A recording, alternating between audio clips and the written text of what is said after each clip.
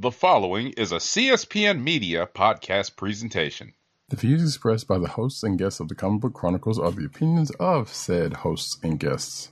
They do not reflect the opinions of the Comic Book Chronicles, the Click Nation, or the Cold Slither Podcast Network in any part.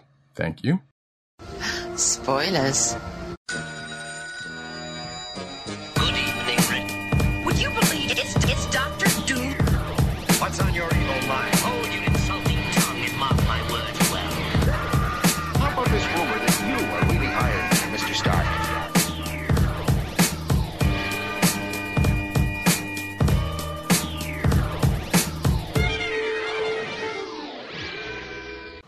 Hello, and welcome to another exciting episode of the Comic Book Chronicles.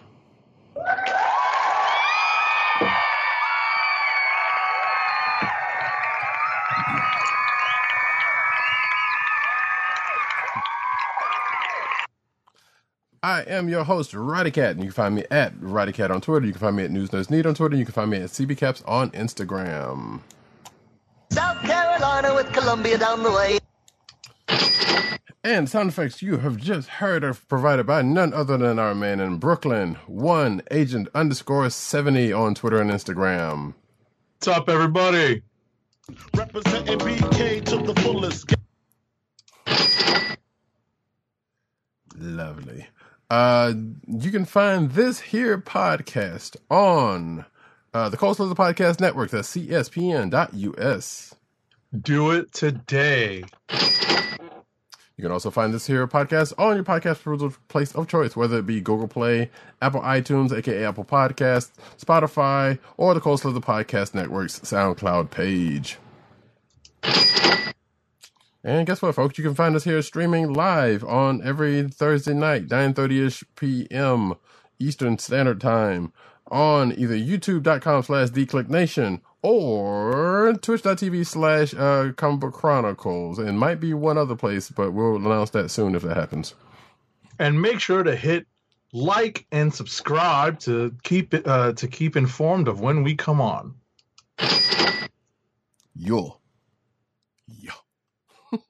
So folks, we got a couple of things to get through tonight. Like, we got books and stuff, but we also have the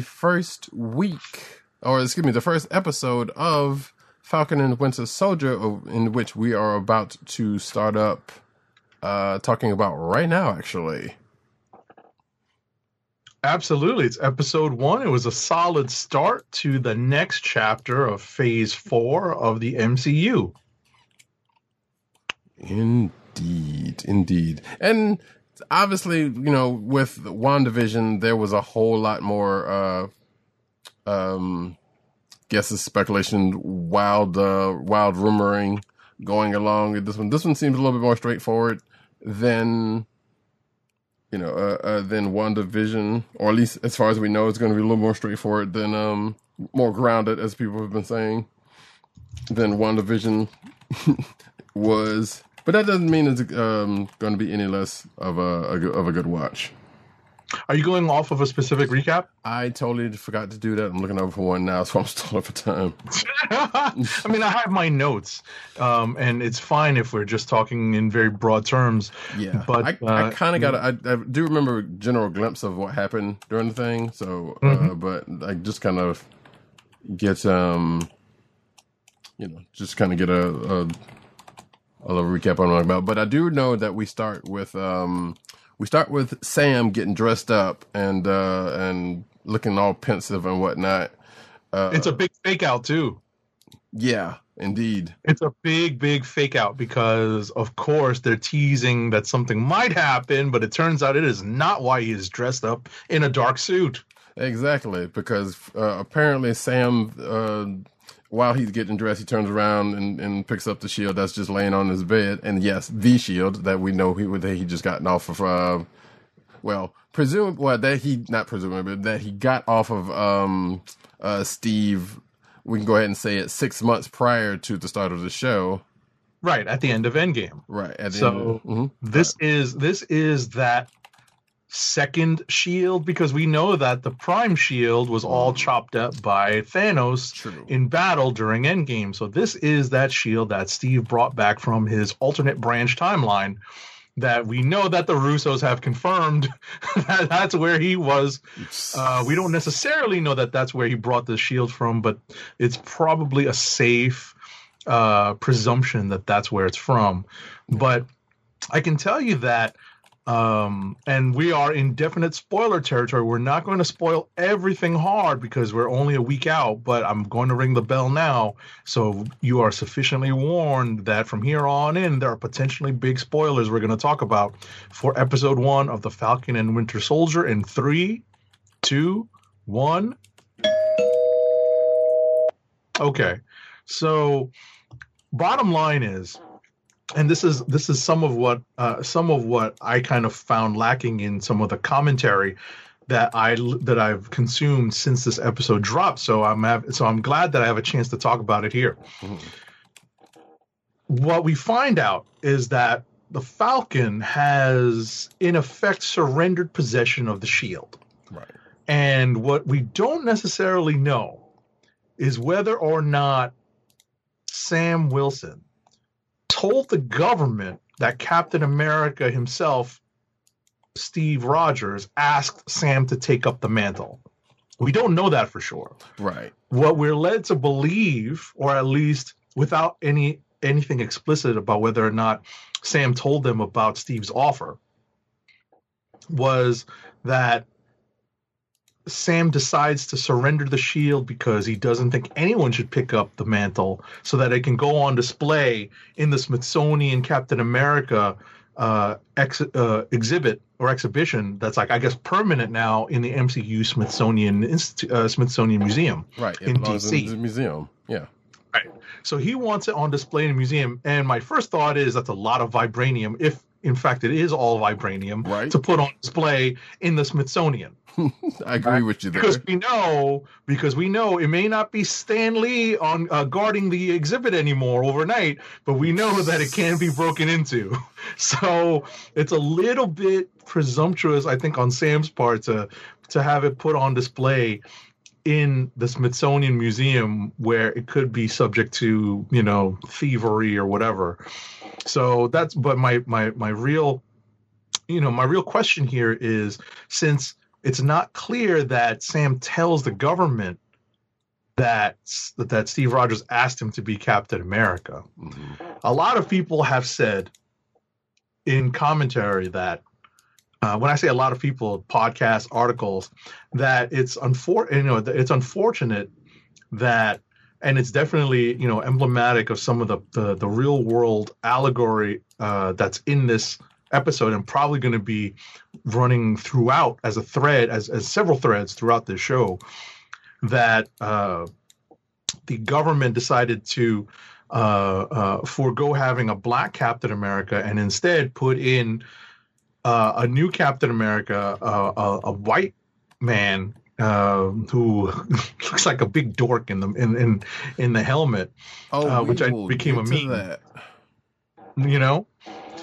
So I'm just uncomfortable at this point with the idea that this is completely racially motivated, but I definitely see it because it's obvious, but I would much rather know that Sam actually told them. I turned it down. I think it could very well be column A, column B. I honestly, so here's my thought about that. It could be a little bit of both, you mean? Yes. Yeah, I so too, but I would have loved to have him say, I said no. And I feel like we're going to get that also. I suspect we're probably going to get into that, especially now that, well, like I said, again, we'll get into that too in a little bit, just to kind of keep it on the brief side. But so the only thing I say about that right now, though, I think that, like I said, it is column A, column B, but at the same time, I think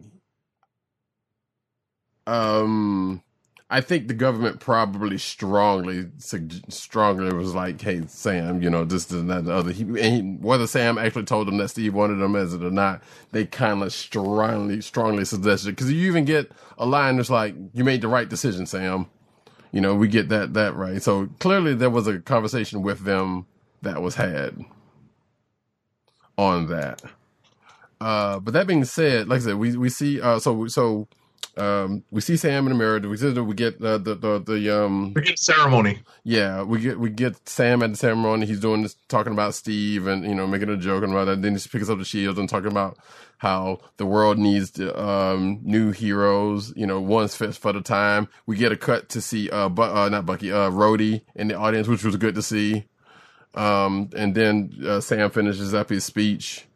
And as a matter of fact, when we get the cut to Rhodey kind of has looked like, huh? Like, as interesting to say, like that was an interesting line for him to say. But then them two talk for a second about it, and I think Rhodey kind of hints around to asking.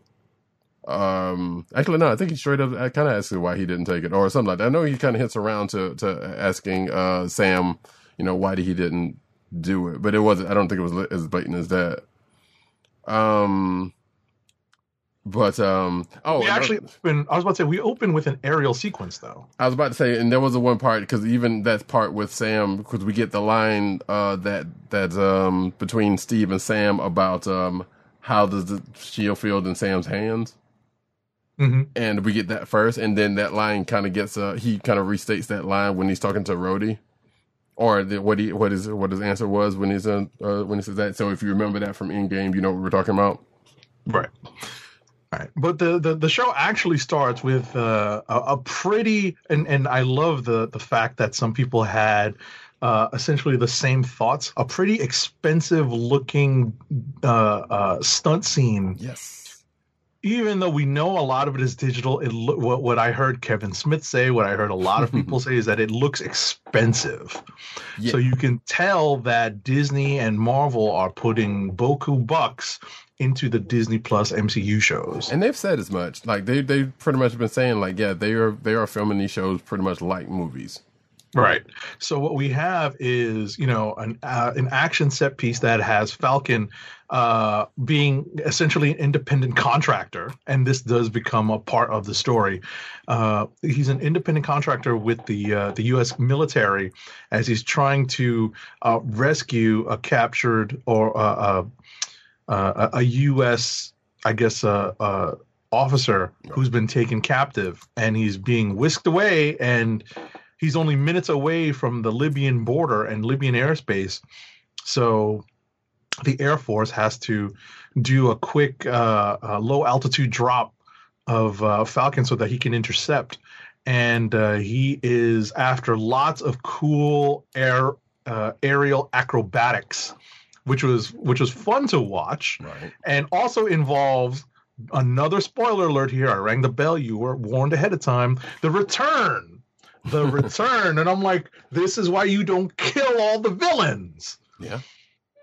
The return of one Georges Batroc the Lepere, played by Georges St. Pierre.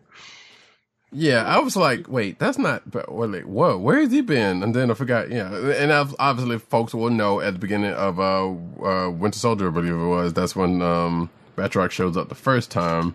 Right. Going up against Cap. So now he's so now we end up seeing here he's going up against Sam as the Falcon. Right. Which that was a pretty decent fight, because obviously the different styles between Steve and Sam are apparent, even though Well, what's funny, what I found striking about this battle is that a lot of it had to be in the air, because I don't think it would be a fair fight if it was all on the ground. Yeah. No offense to Sam. I know he's trained. So here's where suspension of disbelief kind of caught up with me, because, and this is the only part, because like I said, we can kind of gloss over, get over sure. So, once Sam catches up to this plane, he breaks out Red Wing and has them open the doors. There are thousands of feet up, which means they're in a pressurized cabin in an airplane. Door comes open, nobody goes flying out or anything, and Sam just swoops on in and starts fighting, which was cool, but at the same time, like, no, somebody should have, except for that one person that did kind of get kicked out. But I'm just like, really? No, this is a pressurized plane, and nobody got just swooped out by surprise. I mean, I thought the same thing, but at the same time, they were all wearing wingsuits. Still, So it's still pressurized. But what I was going to say is, I think I have a feeling that when they orchestrated this, they probably, there aren't as many that is too. Like it's not like scenes from like other movies like Air Force One or something, where, like you said, as soon as the door's open, people go flying out the door. Right. But I definitely see your point on that. I definitely agree. But getting back to the sequence, we have lots of aerial acrobatics, as I said earlier, dodging missiles, flying through the same valleys that I think Carol and Maria Rambeau were flying through in Captain Marvel. So that looked familiar to me, but I was like, all right, cool, I'm all right with that. Yeah. But ultimately, the ground support played by Lieutenant Torres. I think it's supposed to be Joaquin Torres. It is. And for comic book fans, that is the civilian name or the real name of the character who takes on the Falcon mantle. So that remains to be seen. Right, and I wonder if that's going to happen in the course of this. Exactly. So it remains to be seen whether or not that will actually happen. In this series or in the MCU in the future. Right. So what we have is, the Falcon succeeding in his mission, which was pretty cool because there's one pretty cool sequence where the Falcon comes through in the end and actually rescues his target. And it was a pretty unique stunt. And the way it was choreographed was, I think, pretty unique. Indeed, yeah. Especially a couple of times where you see, like you're talking about the aerial stuff, and you see certain shots of them wingsuiting it. Even them jumping out of the plane and just going to the wingsuit, and just even Sam doing something, just like kind of like just jumping out and wings open, and some really cool shots in there. But then there's a couple of shots where it's like, and they got this dude on his back, on one of the wingsuits, or Batroc got this dude on his back on his wingsuit, and the dude's like, ah. But then there's these shots of them just kind of wingsuiting it and then going into another helicopter, which I was like, okay, that's kind of cool. But I say at the same time, that's some pretty, I don't know if something like that could actually happen with wingsuits, but I would assume probably. But it's it's a cool shot. Like some Fast and Furious type stuff.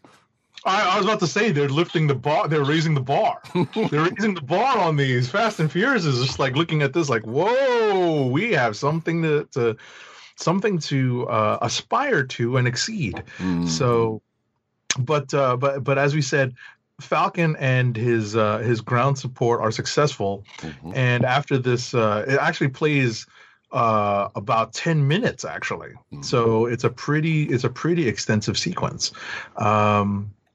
Once they're back on the ground and Sam and Torres are, I guess, debriefing. Yeah, they're in Tunisia debriefing, and Falcon's fixing his wingsuit. Exactly. And what comes up is a reference to more Marvel Comics canon, because Torres tells Sam about a group called the Flag Smashers, who believe the world was better before the blip brought back, or like after the initial blip, before the after blip or the second snap brought back the half of the population that had been taken away. So it's an interesting idea. I really liked that they used this as a vehicle to introduce a group alike. They don't call it ultimatum, but they really, I think, adapted the idea of the original Flag Smasher well in this case. Yeah, indeed. And we'll get to a little bit more on that later. But so they debrief. Torres is pretty much talking. They're talking to each other, and you could kind of see that even in the earlier sequence that Torres is kind of a fan of Falcon, probably because of him working with the Avengers, but also. Oh yeah, we also get to see, even in the end of that other scenes, like, we see Falcon at his Sam at his confident, even when dealing with that first situation. But anyway, after the debriefing, Torres asks, or at least at the end of the debriefing, Torres asks Sam about Steve, which I think that's pretty much the only other time we even get any mentions of him, because Torres kind of gets into a conspiracy theory, and Sam has a little fun with him at the end of that. But we don't really know, or actually, I don't know, because I don't know if we actually know. Well, we kind of do because of Far From Home. But that could also be the world thinks one thing, but Steve might just be out, just out living his life, You know what I'm saying? Because they don't say, because basically Torres is like, wait, I heard y'all got him on the moon, which we know, hey, I know there's a Watcher, that could have been a Watcher reference, kind of low key or whatever the case may be, but but we never really get to where is Steve at this point, right? And it's a good mystery to keep up in the air, I think, because they want to keep that open. I know Chris Evans has come out and said he doesn't, he's not coming back, but you never say never in the Marvel universe. So true. So and while, like I said, there is something out there saying like, yeah, Captain America's dead, but that doesn't necessarily mean that Steve is dead. So right. But yeah, as we move on though, we get to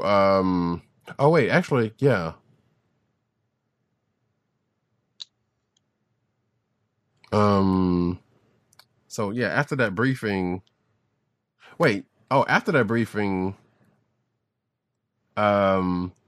that when we cut to Bucky stuff, right?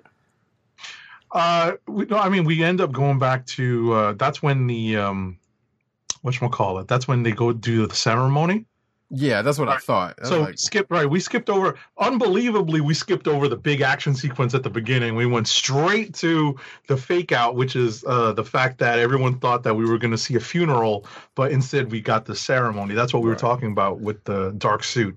Right. But now we get back to one of my most thrilling parts of this episode, which is that we get to hear the Winter Soldier music again, because that the Hydra killing machine is back, and it's a flashback, and we get a flashback with Bucky as the Winter Soldier on a Hydra assassination mission, and he ends up taking out his target, but also because of the no witnesses rule. We all know what the no witnesses rule is. Yes. He has to kill an innocent bystander. Right. So before you go any further with that, so it's presented kind of like a dream sequence.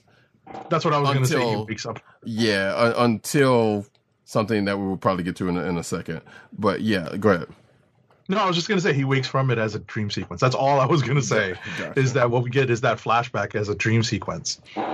So, and you don't really think too much of it, because Bucky wakes up, he's on the floor, he's still living like he used to live, basically, and then we see it's a flashback, right? It's not a flashback, a callback. It's a callback to the conversation that Sam and Steve have when they first meet.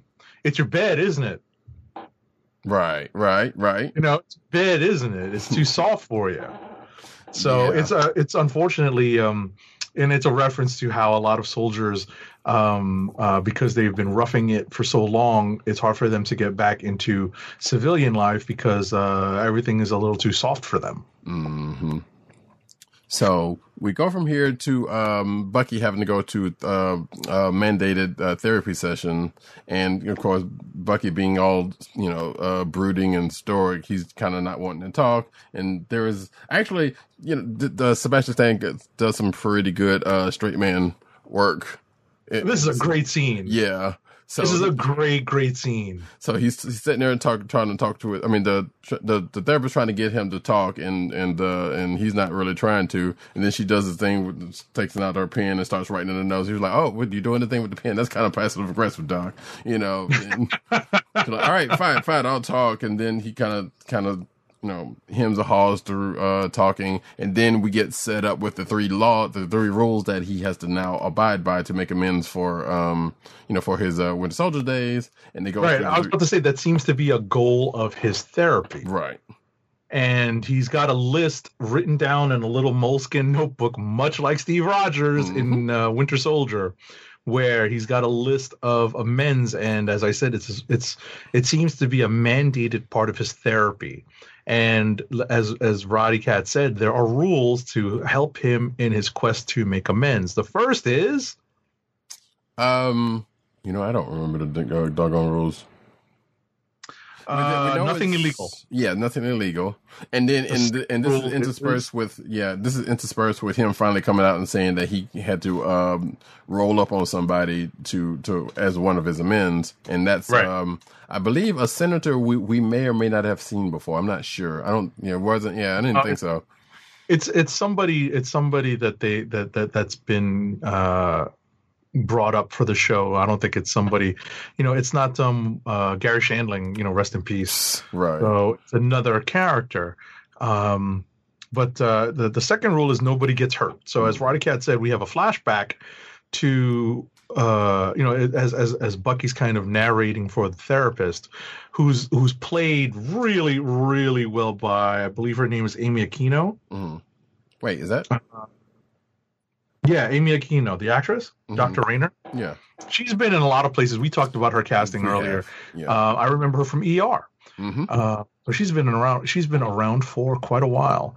But in any event, the second rule, nobody gets hurt. We see Bucky kind of applying the screws to this particular target he has to make amends for, and he does have to hurt somebody, just a little, just a scratch. Just a little bit, just a little love tap. A scratch, nothing, a love tap, right? Is that what you were going to say? Yeah.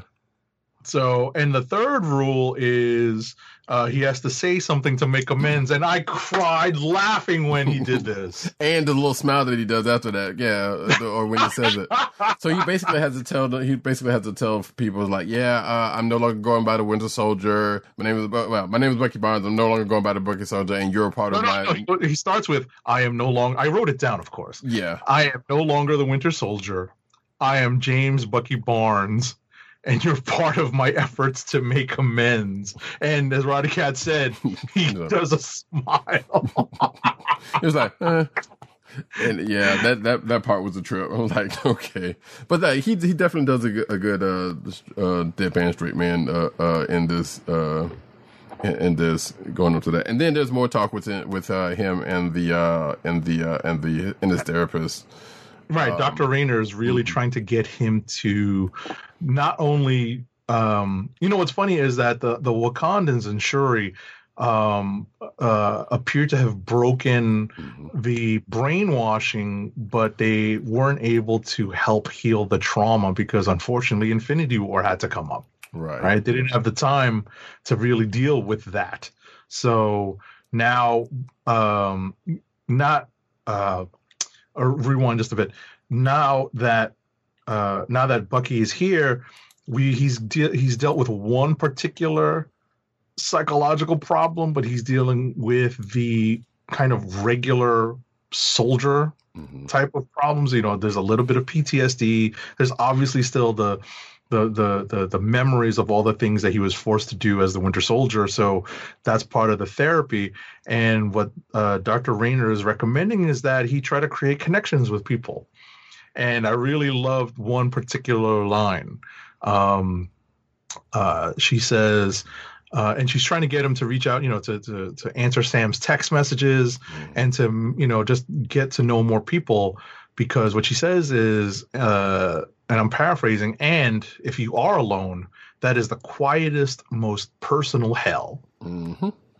And, and she's speaking that from the point of view of having herself been active duty military at some point, and now she is, and she's a psychologist now, or psychiatrist now, and either or, and now she's Bucky's therapist. So it's an interesting setup for Bucky's story. Yep, indeed. There's also a line that was in that conversation where Bucky says, like, in Wakanda, going back to what you were saying, he was at peace. And I know there's been a couple of memes about that, about bringing that up in the last week or so. So Yeah, he only was able to experience a little bit of peace for just the shortest amount of time. It's really, when you think about it, he says, he just went from one fight to another for 90 years because that's what Hydra did to him. And then as soon as he came out of the freeze in Wakanda, they helped him with the brainwashing, but he had to just go to another fight right away. Mm-hmm. But as part of this story, we find out that Bucky is befriended somebody, but there is unfortunately a darker side to this.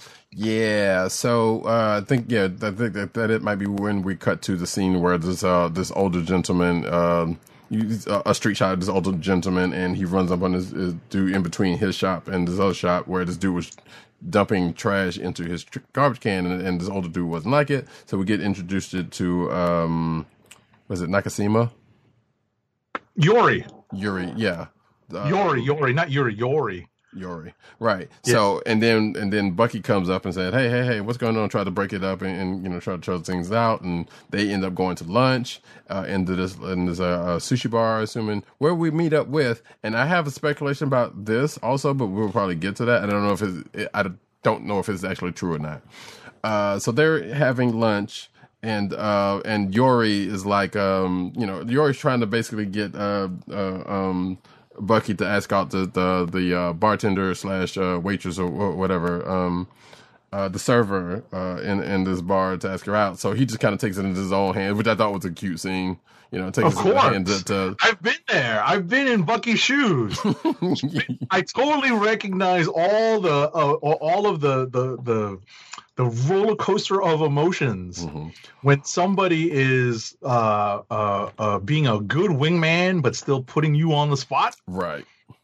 And you're just like, oh man, don't get me in, don't do this, man. And Yori just goes for it. He says, this man would like to ask you out, and it's all and it's just a great, really great scene.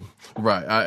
I love the scene a lot, and then and she's with it. She was like yeah, okay, and she was pretty cute. But anyway, but yeah, so that happens, and they set a date for I think probably that night or either that night or tomorrow night or whatever, or the later night. Either way, it was soon after she gets off work. So that thing happens, and then we cut back to Louisiana, where Sam's going to visit his family. His sister owns the family boat, and her kids are there. And he also, which actually we get a mention of this earlier with Sam and Rhodey about because Sam got blipped. He missed out on seeing his nephews growing up. So growing up a little bit. So we cut to the scene here where he goes to visit the family. He goes to talk to the sister and the kids. There's some not family issues, but there's some, not necessarily a family issue, but apparently she, wants to sell the family boat, and Sam's sort of like, nah, we grew up on that boat. We should keep it.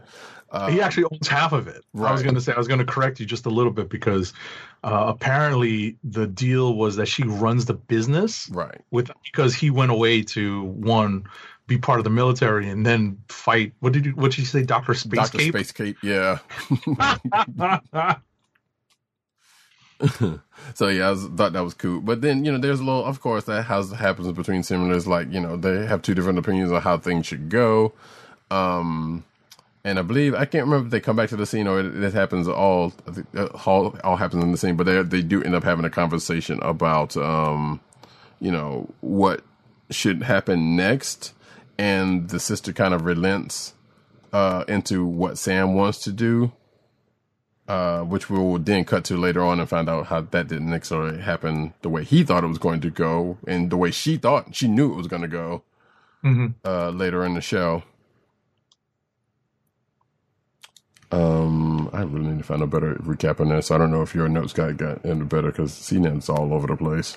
No, I was about to say I'm going off of Vulture, and it's not the most concise. It's not like a blow by blow. Right. But we have is a scene where Sam and his sister Sarah try to get a loan, and it has so many real world allegorical references in this.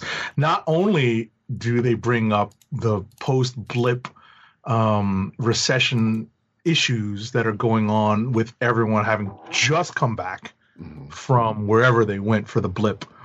And now there are lots of economic stressors going on with that. And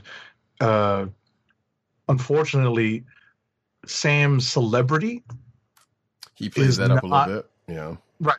Sam's celebrity is not able to help him and his sister obtain a loan to revive their business and refresh it and drive it in a different direction. And unfortunately, it has a lot of real world similarities. Not just accepting the issues with the blip. It has a lot of real world issues explored, especially when it comes to lending in the Black community, banks lending in the Black community. There's also issues with, and I found it very amusing that this is something that people brought up. There's issues with the fact that the Avengers necessarily weren't getting paid, not even a stipend. Right. As happened in the comics. Right. And yeah, because, as Roddy Cat just said, they used to get stipends in the comics. Mm-hmm. And two, some people were saying, well, why didn't Sam just go to Pepper? And I'm like, he doesn't know Pepper like that. Right. Like if they met, they would have met like right at the battle scene at some point. And even then, it was a gang of people, Yeah, and at a the lot funeral, of things going on. at Tony Stark's funeral. Right. So that's really, I didn't think that was a fair statement to make or fair accusation to make against the character in the story. Right. Yeah. And how would that look even if he did? And fair, is this version of Sam pretty much kind of like it's kind of proud in his own right. So I doubt that Right. that wouldn't have happened. Right. And I just want to make a couple of notes before we move on to how the show kind of Yes. wraps. Sam was on the run, right? So whatever, I don't know if he had like a military pension or not. He was working as he was working at the VA as part of that help group. Mm-hmm. But I don't know how much he was really pulling in, if he was if he had any sort of income between when he essentially joins the Avengers and Age of Ultron, Right. till after, because I'm presuming that he had income up until that point. Correct. Once he got through the Winter Soldier. Yeah, and probably not like six figures or anything like that. Yeah, he was pretty much making a modest living, even though. Exactly. Yeah. So when he was on the run, he was probably cut off. Mm-hmm. So he probably didn't have any income at all when he was on the run. Compound that with being blipped away or snapped away. A lot of people are still on the fence about I'm the blip still thing. snapped. Yeah. So, but in any event, he really hasn't earned any real income in forget a couple of years. We're talking about several years. Right. So it's kind of funny that people just Tony Stark couldn't give him a stipend or something, but it would have been cut off when he was on the run, Right. when he joined Team Cap. Right. So- And he wasn't even a part of that before. He wasn't even a part of the Avengers before. Well, actually, he was. I mean, but, He was. Yeah. I forgot about Ultron. Yeah. Yeah. He was part of Ultron. He was at the table during Civil War. Right. So he was on the team. So, Right. but anyway, But real quick, so based on what I just said, actually, and this is something slightly comic reporting because, so like I said, we see Sam going to Delaware, or we see, to Louisiana. And Delacroix, that's what you were saying. Exactly. Setting up that's pretty much where he's from and where he grew up. But this kind of strays away from the comics because he's from Harlem in the comics. Right. But this is definitely to play to the fact that Anthony Mackie is from that part of the country. Right. And also, which is kind of interesting because I'm fairly sure they did not set this up with Monica Rambeau. This kind of almost is like Monica Rambeau's origin, because she is definitely from like Louisiana, New Orleans, and definitely had spent her life on a boat You know, because I think she was even with the with the Harbor Patrol before she got her powers or something like that. So anyway, so that's an amusing thing that I don't think they did for Monica. Right, but I definitely think it was to play it was to play to Anthony Mackie's personal origin. Yeah, probably. So, but what we get after that is Bucky's awkward date. And I thought it was cute at first. It does. Say again? I thought it was cute at first. It absolutely was, but it turns awkward because, unfortunately, you know, as first dates go, there's lots of probing questions, and it's kind of tough when you're not necessarily the most forthcoming person in the world, as a former spy or still kind of spy is. Right, especially when you're 106 years old and don't nobody know that. Oh, that was hysterical. That was hysterical. I want to do that with a straight face next time I'm on a date with the girl. She's like, "How old are you?" And I'm just going to come out and say, "I'm 106." Mm-hmm. And yeah, so that happens. So basically he goes back to the girls. That goes back to the restaurant he was at, and she's cleaning up, and then. Interesting choice of board games because there was that whole Pinochle line from earlier. I forgot because Yori was like, maybe y'all could go on a date and play Pinochle, and the girl was like, sure, I'm down for the date, but maybe not Pinochle. And of course, you know, Bucky being from 1943 is like, what's wrong with Pinochle? So then cut back to this to get back to the thing. The girl breaks out a battleship set. Of all things, and not even, and there was a video that pointed this out. It's not even electronic battleship, even though the manual for electronic battleship was sitting right there. It's just the regular manual, you know, no sounds battleship that they're playing. Old school, I got you. Yeah, so I was like, I did kind of notice that, but I didn't really pay that close of attention, you know. But regardless, so they're sitting there. Real quick, I didn't even realize the game didn't exist until Actually, wait, hold on. I looked up the wiki on this. Uh-huh.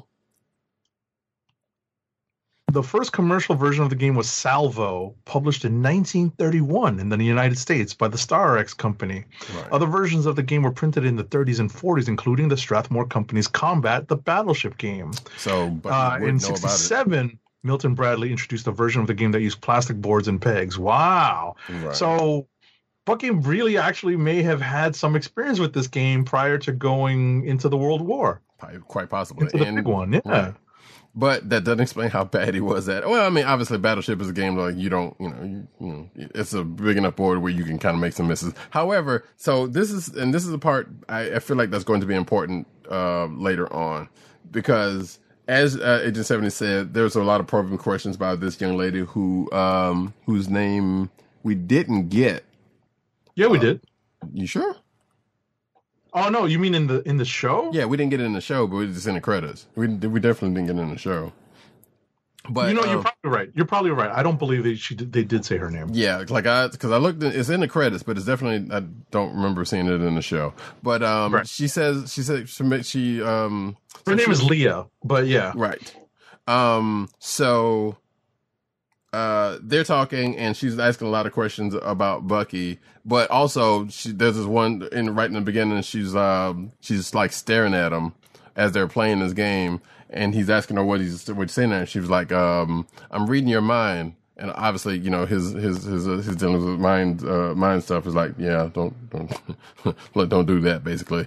But that, I feel like that's going to come up later with that, because there's part of me think that they may be setting up to be somebody. I have a speculation of who that might be, but I doubt they would do that here. Who? Madame Mask. Like I said, I doubt it, but it's a stretch. You caught me. I was about to say you caught me off guard with that one. Right, it's a stretch. I realize a little bit of a stretch anyway, or it's a bit of a stretch. And actually, at this point, that's more of a Hawkeye thing, and I feel like we know that Madame Mask is possibly going to show up on Hawkeye when that happens. But I feel like they are definitely setting her up to be somebody, counter to Falcon and Winter Soldier. We'll see. So what happens with the probing questions, though, is that one of the questions spurs on how the to establish the connection. We've already seen some of the connection of Yori to Bucky, but we find out, in fact, over the course of this episode and over the course of what happens after Leah's probing questions, is that Yori is the father of that innocent bystander who the Winter Soldier had to take out as part of the no witnesses policy on these covert operations. Right, and that it wasn't a dream. I'm sorry? And that it wasn't a dream that he was having earlier on the show. Right, it wasn't just a dream. Right. It wasn't in Word Up magazine. It was, in fact, a flashback. And what ends up happening is that Bucky abruptly leaves the date, which is kind of wrong. Well, pretty wrong. Now, let me not even say kind of wrong. But you were going to say? No, go ahead. Finish what you said, because I feel like I can still say what I'm about to say. But okay. Well, what ends up happening is Bucky has to abruptly leave the date and makes his way to Yori's apartment. And when he knocks on Yori's door and Yori opens it, what he observes is a Buddha shrine for Yori's son that Yori has burning. He has a shrine with burning incense on, I guess, the mantle, and Bucky can see that from outside, and he's taken by surprise, taken aback by that. I guess he had never been to Yori's apartment before, and he makes up an excuse for having come and during the date, and gives him some money to say, I need to pay you back, and Bucky has to make a swift retreat from that. Drops a wad on him too, seemed like.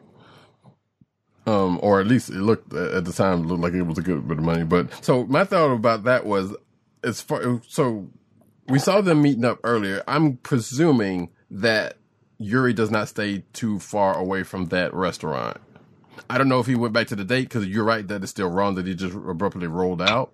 But I'm presuming that he didn't stay that far away from it. So he could have presumably gone back to it. All right, we'll find out in the next episode what happens. Exactly.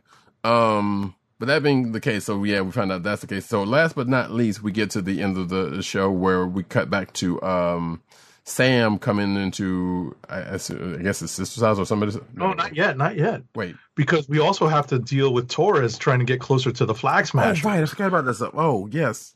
So we cut to Torres out somewhere. I'm not sure where he's at. It could be French. It could be some. I don't know. He's out on some. No, it says German. He speaks German. He says. Is he German? Okay. The subtitle said he speaks German, so I presume that he is somewhere in Germany. Okay, I didn't pay attention to that part, but yeah. So he's out there, and he was basically doing surveillance for the stuff that he was talking about, that he was trying to debrief Sam on with the Flag Smashers and whatnot. We see somebody, which I did not know of this person later on, but we see a person come through with a mask on. They drop a couple of duffel bags and start handing out masks to everybody on the street.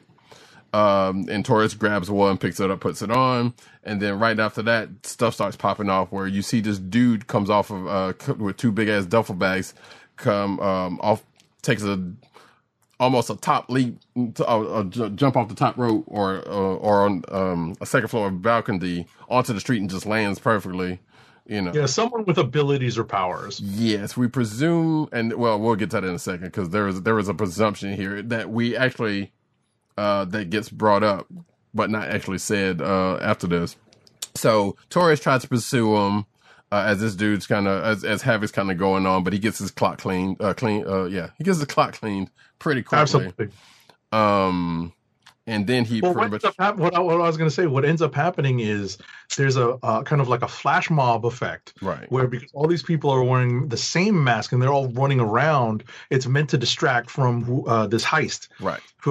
Because this group, the Flag Smashers, are wearing the same mask, so that it's meant for them to blend into the group, into the crowd of people running around. Right. And as Radeke had said, Torres tries to intervene, tries to exert some form of jurisdiction. and gets his butt kicked. Right. Which is also kind of weird because I was like, wouldn't you follow the bags and not this dude? Which I get it, the dude, just having jumped off of the second floor without no problems and just knocking folks left, just knocking the police out, real super soldiery like. Exactly. And he's armed too, so he presumes that he's got the advantage because he does have a gun on the target, but unfortunately he does get his butt kicked. Mm-hmm. But what he ends up doing is he is able to get some video to Sam and showing that he's concerned about this strong supposedly or seemingly powered person. Mm-hmm. On the scene, but unfortunately, Sarah, he's at Sarah's home, and Sarah rushes in to turn on the TV as a press conference unfolds. And what happens? We are introduced to a new, unfamiliar. It's familiar.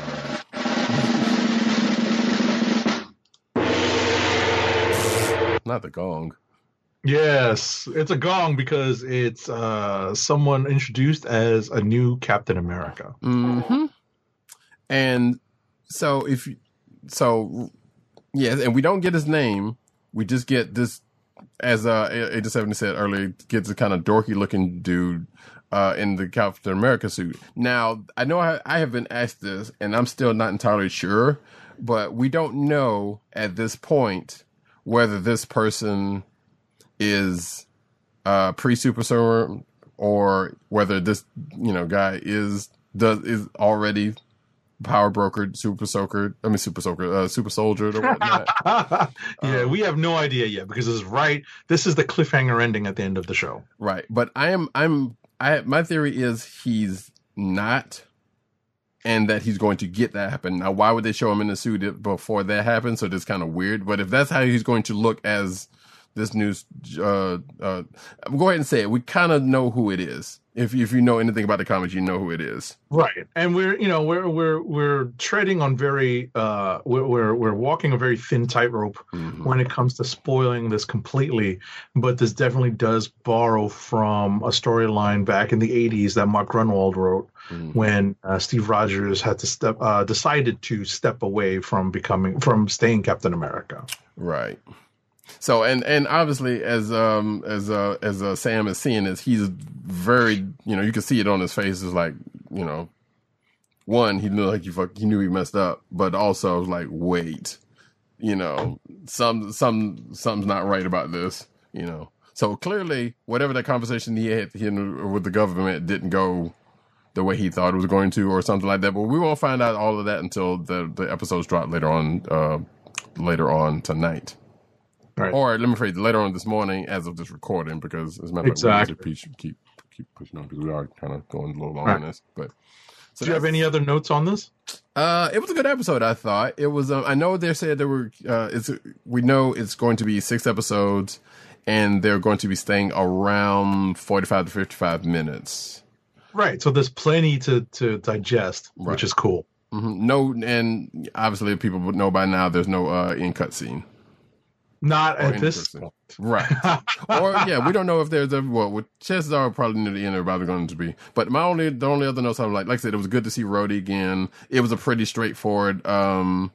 You see what happened, what's going on with Sam. We see what Bucky's getting into. They're still pretty much separate. We don't, at some point, they're going to join up together, We know one of them at least tried to get in contact with the other, but I enjoyed the episode for the most part, It was fun. It was well written. It gave the characters so much room to breathe. Mm-hmm. And I can't believe that, we've come to this point and we're still learning so much about these characters that were introduced so many movies ago. Mm-hmm. So it's great. This Disney Plus model seems to be working out pretty well so far for the MCU. And my last note before we move on, unless Roddy Cat comes up with something else, is it's such a great turnabout is fair play point where Bucky is all of a sudden awkward on a date when it comes to women because he was the ladies' man in First Avenger. And he even kind of said something about that, you know, because it's like a dance, and he hasn't danced since 1943. Felt like exactly. Like he remembers the game he used to play, and it's not the same game anymore. You know, he was the one that Scrawny Steve needed to get dates, right? And you know, he would ask, you know, does she have a friend? And of course, we get a little bit of turnabout as fair play during First Avenger when Peggy pays him no mind because she's got her heart set on Steve Rogers after, you know, post Super Soldier Serum or even pre Super Soldier Serum. Because matter of fact, I was watching the Easter egg video and they kind of mentioned that scene. I was like, oh yeah, I forgot about that. Exactly. So it's kind of funny that Bucky's the one who's awkward with you know, on a date in this show, in this episode. So yeah, like I said, you know, it is the Thursday before the new episode drops is when we're recording this. And you know, I'm looking forward to seeing the next episode of this of the show to see what's going on and where they get to. You know, I am very much looking forward to the eventual teaming up of Falcon and Winter Soldier because we already know that's kind of going to be kind of a buddy cop situation. Especially, you know, looking at the trailers, but you know, and as they've been setting it up in the comics, but that's you know, not saying they're going to go off of that, but they've also kind of had to already establish some of that in the MCU already with you know with Civil War and whatnot. Right. Right. So I guess that wraps up our conversation on this. And if you tuned in to see if we were going to talk about Zack Snyder's cut of the Justice League, tune in soon to a Treasury edition. Indeed. For where we're going to be talking about it. Yeah, and I'm hoping we can just go ahead and get past this whole Snyder Cut business because I am sick of it. We will definitely give it, you know, we definitely gave all a little bit of I have to say is grim dark. So, but yeah, no, in any event, yeah, as Roddy Cat said, we're going to tackle that. And it seems to deserve a Treasury edition. So we're going to cover it in that. So stay tuned for that. We will be publishing that soon. Right. So let's tackle some of these comic books. And we're going to start off with Maestro War and Pax number 3 from this week. Alrighty, this is written by Peter David with pencils by Javier Pina and Wilson Santos, inks by Javier Pina and Oren Jr., colors by Jesus Abertov, and letters by VC's Travis Lanham. So, as I said to Agent 70 before the show, I think we're getting a little bit of answers that I was asking for, or it looks as though we were getting kind of an answer to something that I've been concerned with this with these Maestro miniseries, and that being the tie to, or a more direct tie to Immortal Hulk, what's going on in Immortal Hulk right about now. And we seem to get a little bit of that in here. And the short strokes of this issue is that the Pantheon has caught the Hulk. They're trying to get him to turn back into Banner so they can get rid of him finally. And it seems as though it doesn't go the way they planned it at first. But then there's a swerve near the end of the issue that suggests otherwise. But also with what we know going on with the Immortal Hulk, that can't possibly be the end of it. Correct. And this is I thought this was a clever way to involve what was clearly a retcon by Al Ewing, but it was a cool way for Peter David, who wrote the original Hulk Future Imperfect story that Roddy Cat has still not read, and which is the basis for this kind of prequel, these two prequel series, these Maestro prequel series, the original Maestro and now Maestro War and Pax. So I thought it was a clever way for Peter David to tie in the now retconned Immortal Hulk aspect of the Hulk's existence into this prequel story. So it was pretty clever. I really enjoyed reading this. As Roddy Cat said, it does provide at least some hint of an answer. We may get one in the next couple of issues, but it's nice to see Peter David address that. Yep. Are you enjoying these miniseries? Yes, even having not read Future Imperfect, they've kind of been interesting, without the full knowledge of it, but also I'm still thinking they're going somewhere with these, and not just possibly it's Marvel's 80th anniversary and they just happen to be bringing this up. I feel like they're trying to do something with Maestro coming up that we may or may not be aware of. I don't know if that's actually the truth or not, but I still feel like they wouldn't be doing this for no reason, even if it is just to like, hey, we're bringing this up for XYZ reason, because it's anniversary stuff. It's quite possible. And I have to admit, this has been a pleasant surprise. Mm-hmm. These Maestro miniseries have been pleasant surprises to me as someone, who more, if I went back to our archives, if I hopped on YouTube and checked out our previous episodes where we talked about the solicitations of these books and the announcements for them, I wasn't sure that they would be good. I wasn't sure that they would be worth it to read, but I am happy to have been proved wrong by Peter David and the art. Right. The art has been really good. The first artist was Herman Peralta, I believe, and this series penciled by Javier Pina. Solid art. Yeah, indeed. That's pretty much that. Right. We can kind of rapid fire through all these books because we read essentially the same thing. Pretty much. So we can go. We got to hit up Taskmaster. Sounds good to me. So Taskmaster number 5. Go ahead. You want to do the credits? Sure, I'll do it. Written by one Jed McKay, or a favorite of ours. Art by Alessandro Vitti. Colors by Guru EFX. Letters by VC's Joe Caramagna. And that's pretty much that. Right. So this is the last issue of the Taskmaster Limited series. And I am looking for my review copy. Here it is. Right now, and coming off of the Taskmaster's most recent mission, he is being debriefed by one Nicholas Fury, and we get a little bit of a flashback by Taskmaster into Nick Fury Jr.'s history as Marcus Johnson. Mm-hmm. And I love this little flashback because it is a reminder to the readers, that this is in fact a legacy character, 1.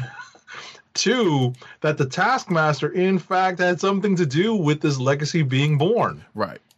Not literally, but actually, the introduction of the Marcus Johnson character. And I found that very entertaining because it was a nice callback to something that does not get referenced too much, because Marvel wants to move forward and have this Samuel L. Jackson looking character be the Nick Fury of today's comics. Right. And what ends up happening is, of course, who has the Taskmaster been on the run from the entirety of this series? One, Natasha Alianova Romanov, a.k.a. the Black Widow. And she pulls a Winter Soldier. I'm glad you caught that.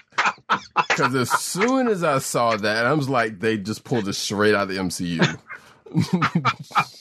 What I'm referring to is the Winter Soldier trying to take out Nick Fury in Captain America and the Winter Soldier, but with a magnetic mine. Yeah, we don't get to see that part, but it's definitely, we get the same, the same shot of her being in front of it as he was in front of it, and the truck, a similar type truck, and getting in the exact same way.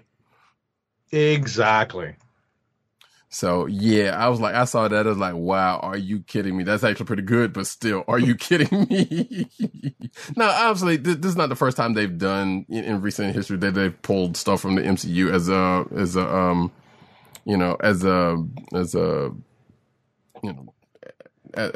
thing to do in the comics. It's not not surprising in this, but it's still sometimes it still kind of gets you when you see him so blatant. Yeah.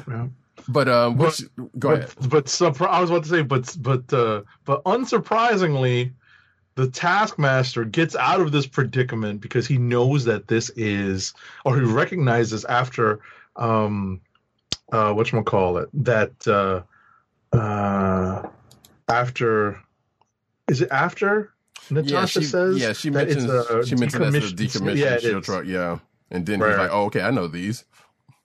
Right. So he recognizes that there's an ejectocito, cuz. Yep. So he gets out of that, and then there's a chase, and he's monologuing on time, and of course they end up fighting, and shortly after this is where it starts getting, obviously this is the last issue, she's gonna have to come to a head at some point, but this is where it starts to get disappointing for me.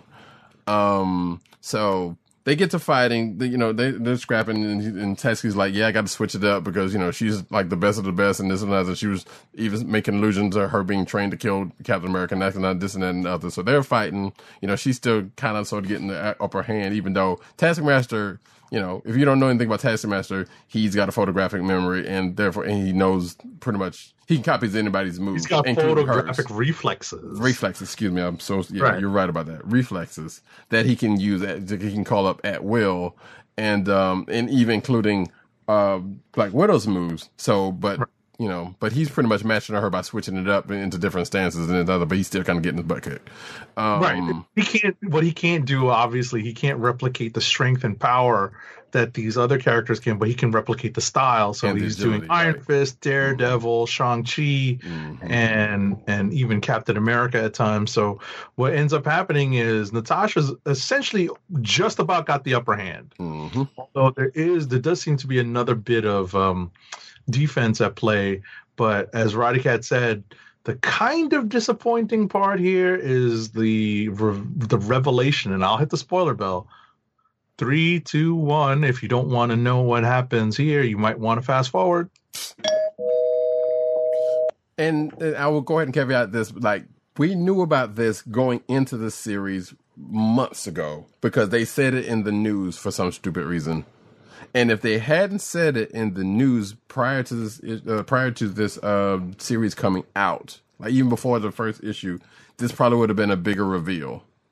Because we come to find out that one, Maria Hill is alive. Right. 2, she was pretty much the one that was quote unquote playing them all. That Fury, Widow, Taskmaster.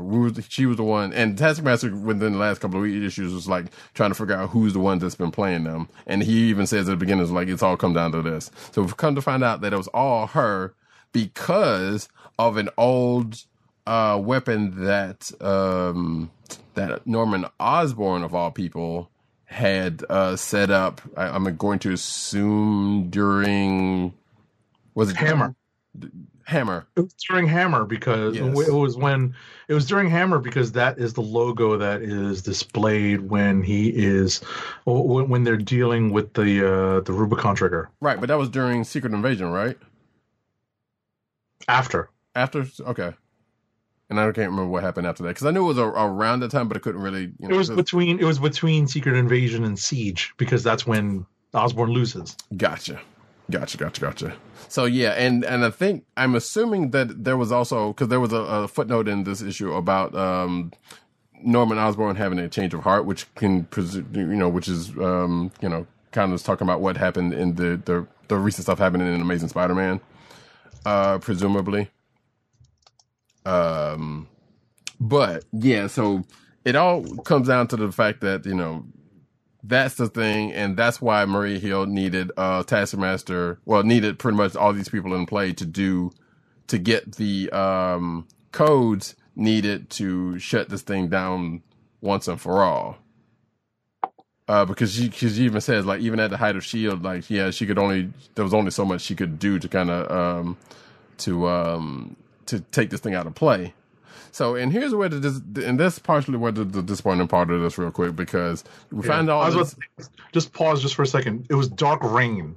So Okay. that's after Secret Invasion. So Right. Secret Invasion, then Dark Reign, Right.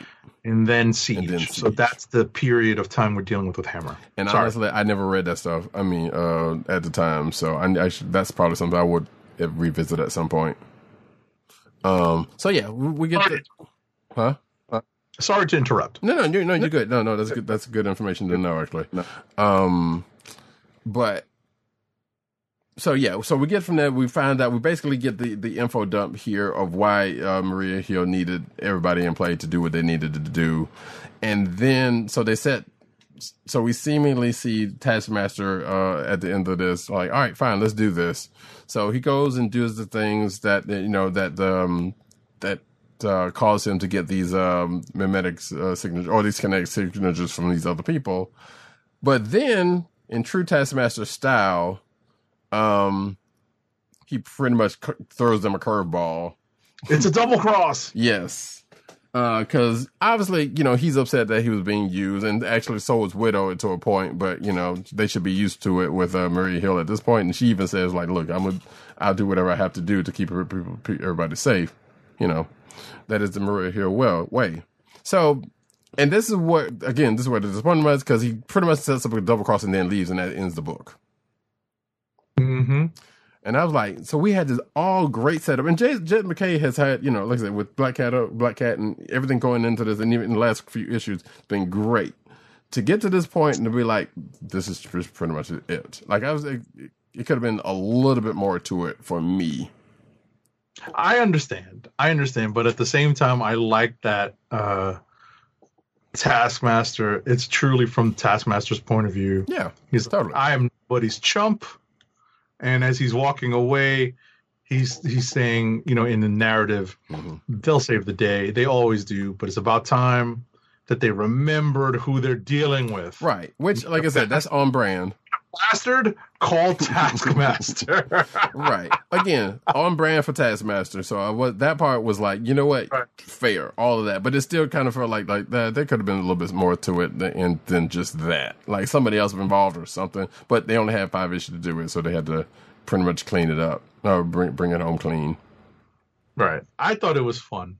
Yeah. It was mildly disappointing, but it's one of those stories where you had a feeling. I had avoided that particular news story. We talked about it. Oh, did we talk about it? Yeah, I didn't remember it, so I was kind of like, I knew I was expecting it, but at the same time, I was still kind of like, oh, okay, right. And probably, I guess at this point, even if you hadn't, read it, like, would it have been such a a big reveal, right? If they hadn't, or if it hadn't been said before, or even if you didn't know before, like it might be to some people, who knows? But like I said, because I remember it and all that, it was like, okay, I get it. That would have been a little bit bigger if I hadn't seen anything about it, or if it hadn't come out. But overall, like I said, I still enjoyed this.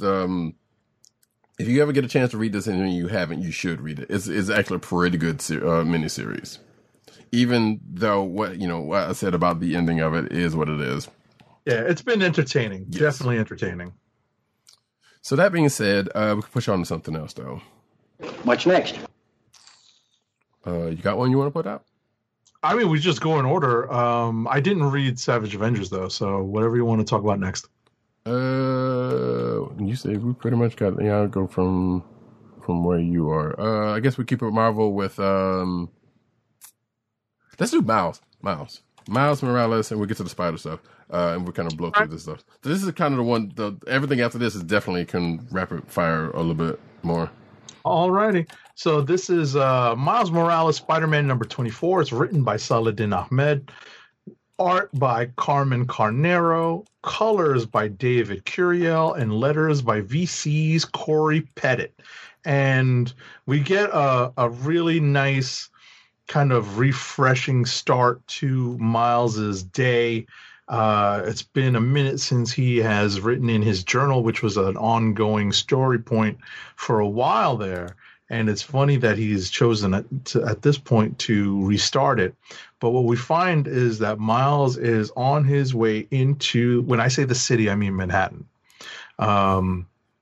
that's just a New Yorker thing, Yes. right? Especially if you're from the outer boroughs, right? If I'm in Brooklyn. I am technically in New York City, but I'm in the kingdom of Brooklyn, and or the city of Brooklyn, or there's different ways of putting it. But anyone in the outer boroughs knows if you say I'm going into the city, you're going into Manhattan. So where Miles is going is Chinatown, and he's going to meet one Kamala Khan. And the reason why I say it so slowly is to make sure I don't trip and pronounce it the same way our vice president does. Indeed. I'm just going to go ahead and say right off the bat, this is a potential click of the week for me because pretty much what Agent 76 said. So, yeah, we get a meeting of Miles and Kamala, and this is also coming after in the wake of both Outlawed and King in Black. Right. Because they're pretty much catching up for after that, and they're trying to, having a nice little day off, getting some ice cream. And I have gone on record time and time again that I love the relationship between two. Huh? Yeah. The pairing. Yeah. Yes, I do love the pairing. I do absolutely ship it. But even if that was and I hated the fact that they teased it. They teased it so much in this issue, or at least they teased it enough in this issue that something could have happened. They sort of deal with it directly. Right. Because they're teens, they're not necessarily, they're maybe not necessarily going to get together right away, but they do deal with the issues of their really recent relationships that they have both broken out of, or broken up. They've broken up out of recent relationships. What ends up happening is that while they're walking through Chinatown and looking at the mess that Null has apparently left, which we still haven't seen the end of yet in real time. They play hoops on a familiar basketball court, to me at least, in Chinatown on Allen Street. And what ends up happening is the two of them intervene in building collapse, and they end up rescuing some folks, and they do their good deed, and they're thanked by the bystanders. What ends up happening is the bystanders tell, or the victims really, tell Miles and Kamala that this is an allegory. This is definitely ripped from some real life stories of not necessarily slum landlords, but definitely landlords who are doing their best to keep conditions just bad enough so that people are tempted to move out, so that they can sell the buildings and turn them over and create new construction and make lots of money. But what ends up happening here is Miles and Kamala confront this particular owner / developer and whatnot, and maybe things get a little out of hand. Or not. Like, there was definitely a good cop, bad cop, which I thought was kind of cool between them two as they're dealing with this dude. And you kind of see that like directly out. Whether that was intentional or not, they don't necessarily say, but it definitely shows. And I think even Kamala says something about like, yeah, that's going to come back to bite us at some point. Right. So, but yeah, overall, like, and I don't know if that whole situation is actually going to come back, because we kind of go off after they finish doing that, and it pretty much goes back off into Miles, into some current Miles stuff. But I will say this, like, I did definitely love the basketball scene, because there was a whole scene before where they actually go to the basketball court, but they're playing basketball against each other, and Kamala's not necessarily, as Miles said, a sports player. But, there's a nice little back and forth between them there. And, even leading up to them getting the ice cream into that one little panel where it kind of teasing the thing that I was thinking about and going into this. I was about to say, thankfully, they play ball one-on-one in their costumes so that they don't get caught using their powers in their civilian identities. And I'm like, all right, finally someone used their brains. Right. So that was fun. I can tell you that the ice cream parlor, that the ice cream shop that they reference, they can't do a direct, because they are a real company. Right. What the awning that they use is inspired by the Chinatown ice cream factory. So I laughed when I saw it's the original downtown ice cream factory, because what Miles is holding is 2 scoops of green tea ice cream with sprinkles. Nice. And I'm like, oh man, I want to go to Chinatown ice cream factory now and get that. It's was- been a while since I've been there, definitely pre-pandemic. So Right. definitely got to go over there and hit that up and support our local small businesses. I was wondering because I was gonna ask, well, I'm glad you brought that up, because I was actually kind of wondering. It was like they definitely did specifically say they were going to Chinatown to an ice cream shop, and it was like, yeah, and Miles was like, yeah, it was kind of hyping it up. So I was like wondering if there was a real world allegory to that. But also, they have definitely used real world places in the Marvel Universe before, because I know Five Guys got brought up in an old Adventures thing. Obviously, Oh, I was about to say, yeah, that's nothing new, especially for Miles, because that's been an ongoing thing for things in his locale. right. Especially it's kind of referenced. And I talked to Saladin Ahmed at the last New York Comic Con I was at. I think it was the last one. Mm-hmm. I talked to him and I joked because he went to school at Brooklyn College, and I think he frequented the area where they set the what's the academy called? But his school. Is it Brooklyn Visions? Brooklyn Visions. Yeah. Right. So this fake kind of this fake school that they set up is not far from where I am. So it's down by it's down near the junction of Flatbush and Nostrand Avenues, and it's not the first time that, specifically in the Miles book, that they brought in real world references, so of like locations. Right. But in any event, I know Roddycat probably wants to talk about the cliffhanger at the end of this issue. Yeah. So real quick, So after Miles and Kamala have their day, even though it goes the very obvious superhero route at the end, and they kind of grouse about not having an actual day to themselves, but or an actual just a plain old day as themselves. Miles goes back home. And he talks to his family, talking about he was trying to call them, but his phone gave out, and he comes to find out that his parents seemingly worried about him, and they was like, they kind of run up on him, give him a hug, and Rio's like, well, he doesn't know. So they turn on the TV to find that there is a person Spider-Man has kidnapped a scientist, and that the shot they use in that last panel, in that last page, I'm going to assume that's an obvious reference to an old Spider-Man cover, because it kind of looks like it. Yeah, just the reverse. Right. So and the news caption says that Spider-Man kidnaps a scientist. So more specifically, Miles Morales' Spider-Man kidnaps a scientist. So right, definitely not a Peter Parker picture. So. Right. So that opens up to the next arc that we're going to get into, which we already know from the news that Miles Morales is going to have his own Clone Saga. Hold on. Where is this? Oh my gosh, where did I put the sound effect? Has it been put away somewhere?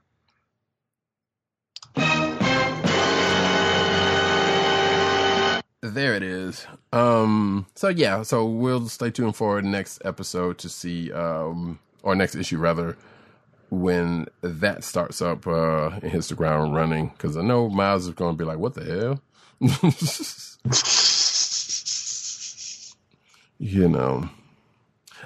While I'm not looking forward to having to go through another Clone Saga, like I said, I do have faith in Saladin Ahmed's ability, and we know the art's going to be on point. So, we'll see how it plays out. I'm definitely going to give it a shot, obviously, because this book's been great so far. That being said, unless you got something else you want to talk about. No, or talk about. We can cover a lot of this stuff in rapid fire. So yeah, so spit it up. Because we definitely read very many of this, very much the same books this week. So, All right, here we go.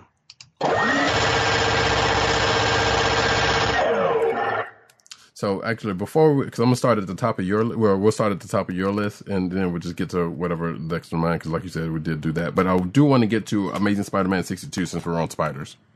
Sure. All right, Amazing Spider-Man 62 is written by Nick Spencer with art by Patrick Gleason, colors by Edgar Delgado, and letters by VC's Joe Caramagna. So we start off this issue with the Kingpin making his move against Boomerang of all people. Gosh, Nick Spencer. And unfortunately, what is part of Kingpin's plan is to attempt to take out Gog,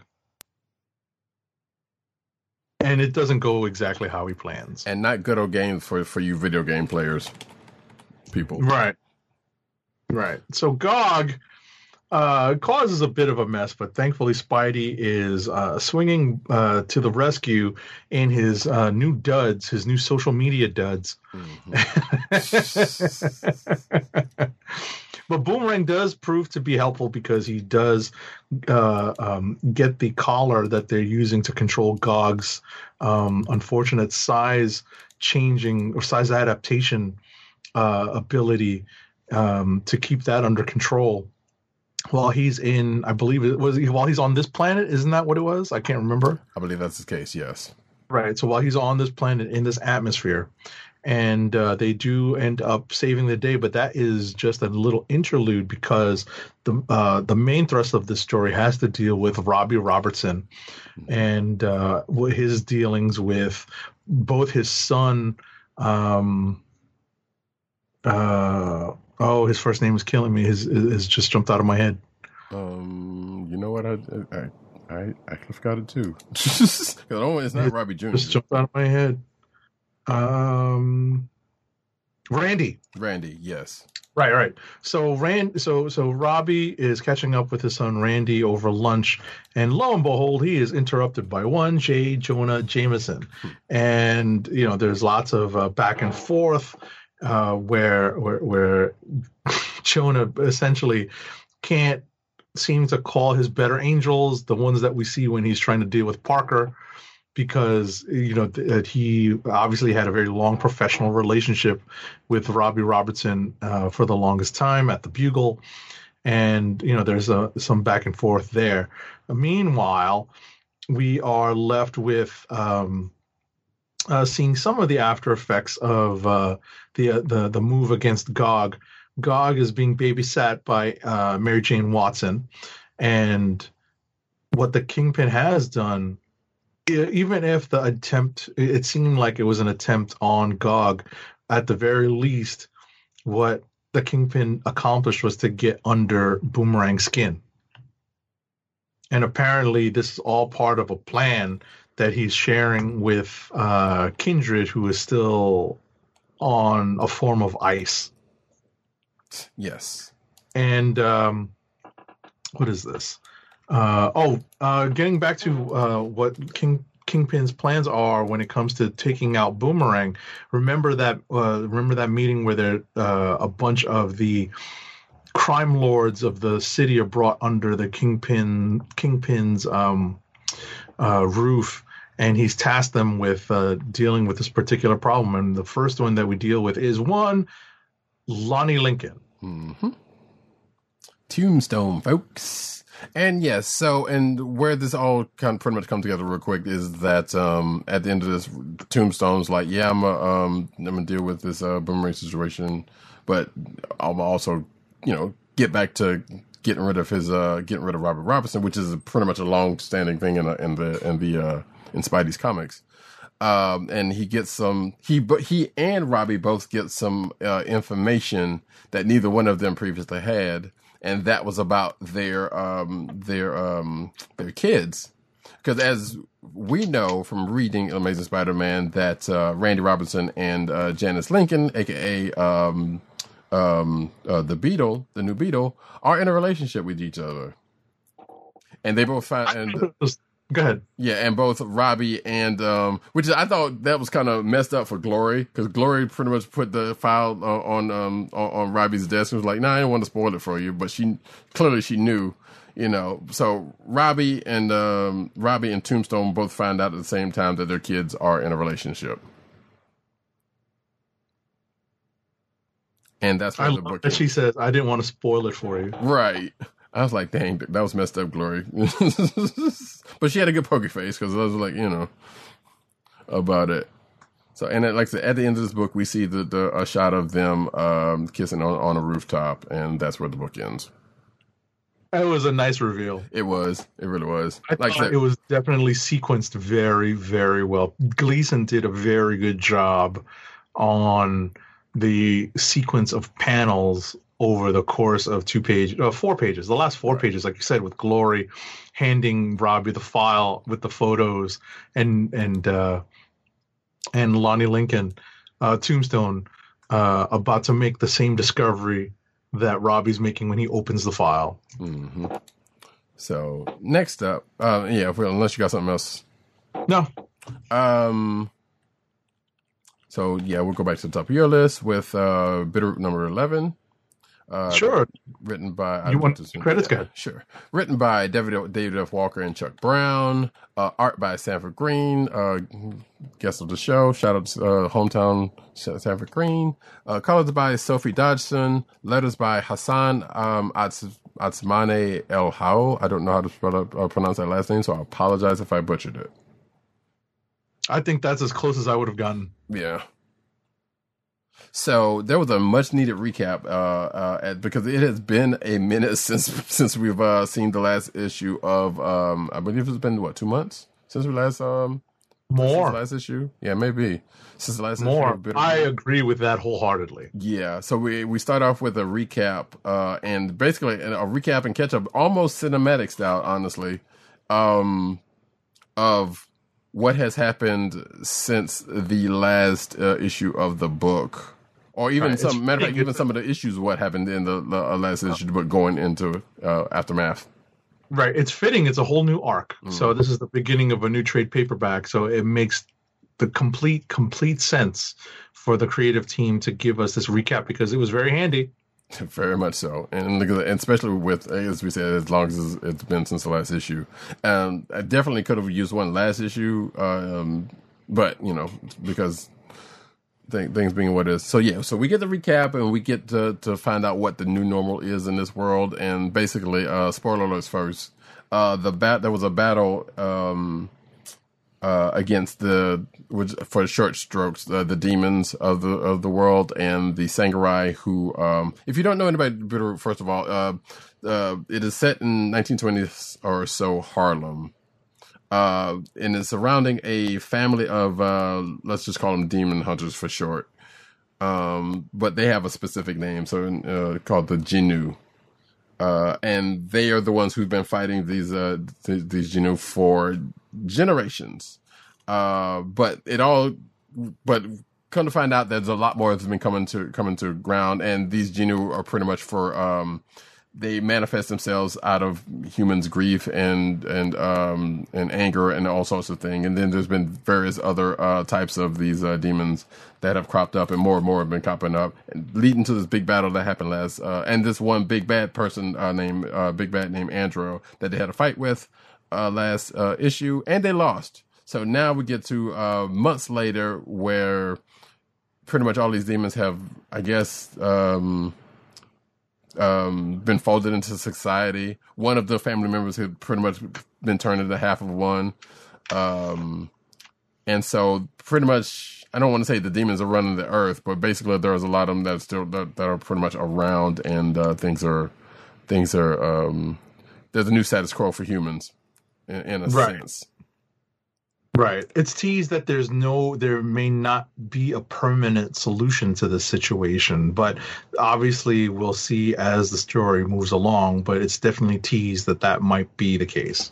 Right. So we pretty much spend the majority of the issue catching up with the various members of the family, and also gets touching back to a loss that happened in that big battle, because they had an ally that was fighting with them that lost their life during that battle. And so one of the family who was actually, and we also see pretty much changing of, there's changes within the family in mindset in some cases, because there were some people that kind of came in, some of the family were kind of coming in a certain way, but after that kind of had a change of views.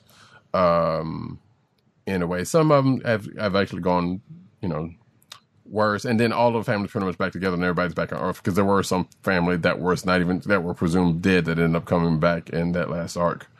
So like I said, we get caught up on all of them and the pretty much the new normal of the of things right at this point. And also, of course, as I say in my notes, Cullen, who's one of the family members who kind of was focused on in the beginning, even though he's undergone a kind of a change in the last arc or two, he's still kind of a problem, and he's still in trouble at the end of this book, at the end of this issue. Right. So we'll see what happens to him, and where the family is going from here in the next issue. Also worth noting that Bitterroot's been picked up for a movie that is being worked out now. So, who's to say where they're going to draw from? We're going to assume probably the beginning arc or something.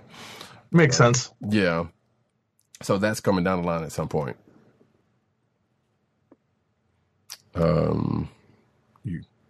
don't know. What's up next to you? Right. No, that's you covered the most of it. I thought it was a good idea that they did that recap because I needed it. Yes, definitely needed it. Alrighty, next up is Black Panther number 24, written by Ta-Nehisi Coates, art by Daniel. My typo is ugly. Daniel Acuna, with letters by VC's Joe Sabino. So, if we're going to use the Return of the King theme that I established or recognized, I don't know if Coates is doing this on purpose, but I feel like he is. It definitely has the feel of the cinematic Lord of the Rings Return of the King. And in-game. Say again? And in-game. That too. There is definitely an end-game reference here.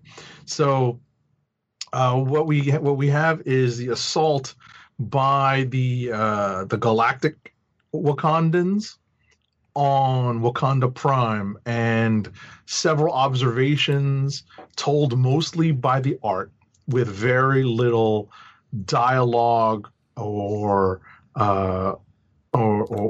some form of text reference. A lot of it is phases of the plan being put into effect by none other than Prodigy, who has regained his mutant power. Mm-hmm.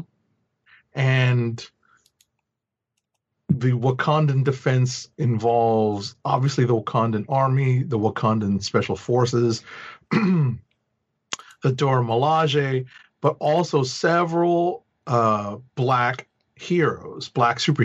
Mm-hmm. And they are put to the test as the Galactic Wakandans. It's an empire, so they are able to attack with wave after wave after wave, and it's teased that the defenders of Wakanda Prime are about to be overwhelmed. But what ends up happening, there is one really cool moment here that involves Spectrum and Storm. Yes, which part of me forgets that Spectrum's powers have changed, mm-hmm. because my original idea when I saw this team up was that it was backwards, because I was under the impression, at least under some form of her old powers, that she could absorb energy, but I might be confusing her with some of Carol's powers now. Mm. I mean, as far as I know, she probably could, but I don't know if she still can. Right. At one point in her character's history, right, whether or not Monica could absorb, ambient energy or energy directed at her, mm-hmm. right, or if she could just project. But the way, and I don't want to spoil everything here, but Monica and Aurora are able to create a circuit the same way they do on a power circuit, the same way they do on Krakoa. Right. Without spoiling everything. Right, but also worth noting that this is something that Monica has done with She-Hulk in recent history. So I don't know if he took. I don't know if Coates took that from there or whatever. But I do remember a similar thing happening with was it She-Hulk? Where? That's a good question. Where was that? I don't remember. That's why. I do, because I remember reading it, but I can't remember where it was. Or was it She-Hulk? 'Cause I know it was Monica and somebody. I think it was She-Hulk. I will try to look that up real quick. Well, in any event, while you're recapping. I was going to say, as I mentioned, it seems like the intergalactic empire, they're as is revealed by the somewhat venomized Killmonger, aka N'Jaraka, right? It's 5 imperial galaxies. It says empire, and they just keep coming and coming. And as Rodicat mentioned, there is a clear reference to Endgame.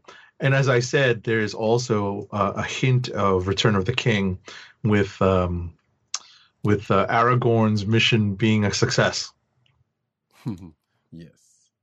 So, yeah, there's definitely an Endgame vibe there too, because of a similar portals scene. Yeah, I am. That's where we end. I was about to say. I was just going to say. I was going to give you more time, and that's where we end this issue with a to be concluded, because Coates is wrapping up his Black Panther run next issue in issue number 25. Mighty Avengers number 9. That's going way back. Yeah, from like 2015. Yeah, if you're talking Mighty Avengers, they're going way back now. Okay. Yeah, because I'm looking at the panel where it happens. It was She-Hulk, not Hulk, mind you. This was She-Hulk, who was before she went gray and before she got taken out by Thanos. Yeah, they were trapped in a Dark Force bubble, and that's when they teamed up on powers, and that happened. Okay. So Monica turned into gamma radiation and bulked up Jen and they broke out. Like, I knew I remembered it, so I knew I wasn't crazy, but I mean, what's funny about that is, I think all the way back to Secret Wars number 4. When they're trapped under the mountain, and the Hulk is holding up the mountain, and Captain Marvel and Johnny Storm have to channel their energies into this thing that Reed Richards puts together from like random tech and Spidey's web shooters, and they use the Iron Man armor to blast a hole in the mountain because of all the power they're feeding in to them. Right. Yeah, but this was a little bit more recent than that. Oh, a lot more recent. I got it way back. That's so funny. So yeah, like I said, we don't know whether Coates kind of took that as a reference or not, or we don't know. But that's pretty much what this was. Gotcha. All right. So what's next? Cable number 9. Did you read this? Yeah, I did. Mm-hmm. I didn't read Excalibur, but I did read Cable. Okay, so this is written by Jerry Duggan with art by Phil Noto and letters by VC's Joe Sabino. You want to take this one? Sure. So, as I say in my notes, after having some fun with the beekeepers of AIM at the beginning, and vexing Emma and Esme, because basically, so Cable's still trying to figure out, what Strife is up to, short story, and he enlists the help of one Emma Frost, who, he wants to kind of keep it on a hush-hush from his people, but it pretty much ends up with him going to getting another way of thinking about things and calling back to an old X-Men or X-Men event, and he ends up going to Limbo with the help of Magic and going to talk to none other than one imprisoned. How do you spell Nastier? I'm not sure how. I think so. Yeah, that's how I've always said it. Yeah, and that's how my friends have said it. So yeah, Nastier. Yeah. And actually it was a pretty amusing scene because they get there and they check up on him, and he doesn't know anything, but he just wants to get released. And before we see them leave there, apparently the demons under Magic's controller or torturing him with "I will walk 500 miles" on recorder. Oh, this is secretly one of my kind of like dark horse clicks of the week this week because of this particular scene. This made me cackle. But also, and yeah, I enjoyed that. I had got a definitely good grin off of that. I was like, all right, that's pretty doggone good. So then we kind of swerve. Yeah. And obviously, got that dang song in my head. I pulled it up on Spotify. I was just like, who sings this again? Yeah, was it the Proclaimers or something like that? Like that. Yeah. So that was yeah. So there was that, and then he goes to see Logan, who's undercover in Madripoor, and gives up Logan's secret identity, which causes a fight right there in the bar where they're at. Proclaimers. The Proclaimers, yeah. I thought that's what it said, but yeah, regardless, that's the. I think it was the Reclaimers. I probably say one of those. It doesn't. Yeah. So it's one of those two. Yeah. The Proclaimers. But yeah. So in this part right here was part that kind of had me like, what in the world? And you will notice that this is going to be a second time by a Jerry Duggan written book that this happens this week. Because you said you didn't read Savage Adventures. Cable and Logan are talking, and Logan's like, look, I got to clean up this mess, but if you get some more clues and you need somebody to throw hands at somebody. He says throw hands. Logan doesn't, Logan doesn't, but whatever, like, really? When does Logan have ever said anything about throwing hands? Anyway, so this says that, which again is going to be the second time this happens this week. Let's go ahead and put it out there. So, but then he goes in and goes to basically resurrect a mistake that he made as he's talking to his quote unquote daughter Hope, who he's younger as, but that's a whole nother thing. And it seemed like we're going to get new Cable, old Cable back if this all goes together. But I don't know about you, but I could have sworn old Cable was still alive already. Because remember when this no, you're right. Yeah, because when we see the star, we saw him a couple of different times leading up to. It's a little confusing, right? But the last shot we see is looking to be old Cable. Looks like I don't know if he was dead in that shot or just laid out somewhere, potentially dead where young Cable killed him is where it seemed like it was showing us. But again, we've seen old Cable alive during the course of this series, which we know is coming to an end in what, three issues or something? I believe it is. So that's pretty much it. Like I said, is it ending with 12? I think so. I know we did either last week or week before last. We did get an article said that it's definitely ending soon. I can't remember if it's 12 or not. Right. I mean, that makes sense if it's 2 6-issue arcs. Right. Or 2 6-issue trades, that is. Right. So, okay. So there, and that's the end of that one for Cable. I'll go next. Go ahead. Excalibur number 19 is written by Tini Howard with art by Marcus To, colors by Eric Arciniega, and letters by VC's Ariana Maher. The Excalibur team continues to try to figure out what happened to Captain Britain, a.k.a. Elizabeth Braddock, and they are assisted in this quest as we find out by other members of the Captain Britain Corps, who have all essentially taken on the form of Elizabeth Braddock in other realities and other dimensions, and that is essentially the core of the Captain Britain Corps, no pun intended, mythology. And that, essentially, Saturnine has no real urge to try to find out what happened or restore the Elizabeth Braddock of the 616 because she's not happy with this development. She wants her version of Captain Britain back. Right. Sounds like lots of fans, right? Right. What's that? She wants Brian Braddock back. Yeah, exactly. It sounds like, she sounds like a lot of fans of certain characters out there, right? She wants her version of Captain Britain back. Hmm. And people in this world, because there's definitely people that have said that in the course of this Excalibur, towards Betsy anyway. So yeah, it just Right. kind of mirrors a whole lot of things. All right. So they're trying to restore Betsy or Elizabeth, and Richter has apparently become a student, and this has been teased throughout this recent Excalibur run. He's become a student of mutant magic, as he was recruited by Apocalypse. And they're trying to utilize that to reassemble or bring Betsy's spirit, which has been discovered to be bouncing around different realities, and that's what's been happening. It was a little confusing, but essentially what's been revealed is that her spirit has been bouncing around realities that are connected to Otherworld. Right. And they enlist the help of Quanon, who is now going by the codename Psylocke, to help.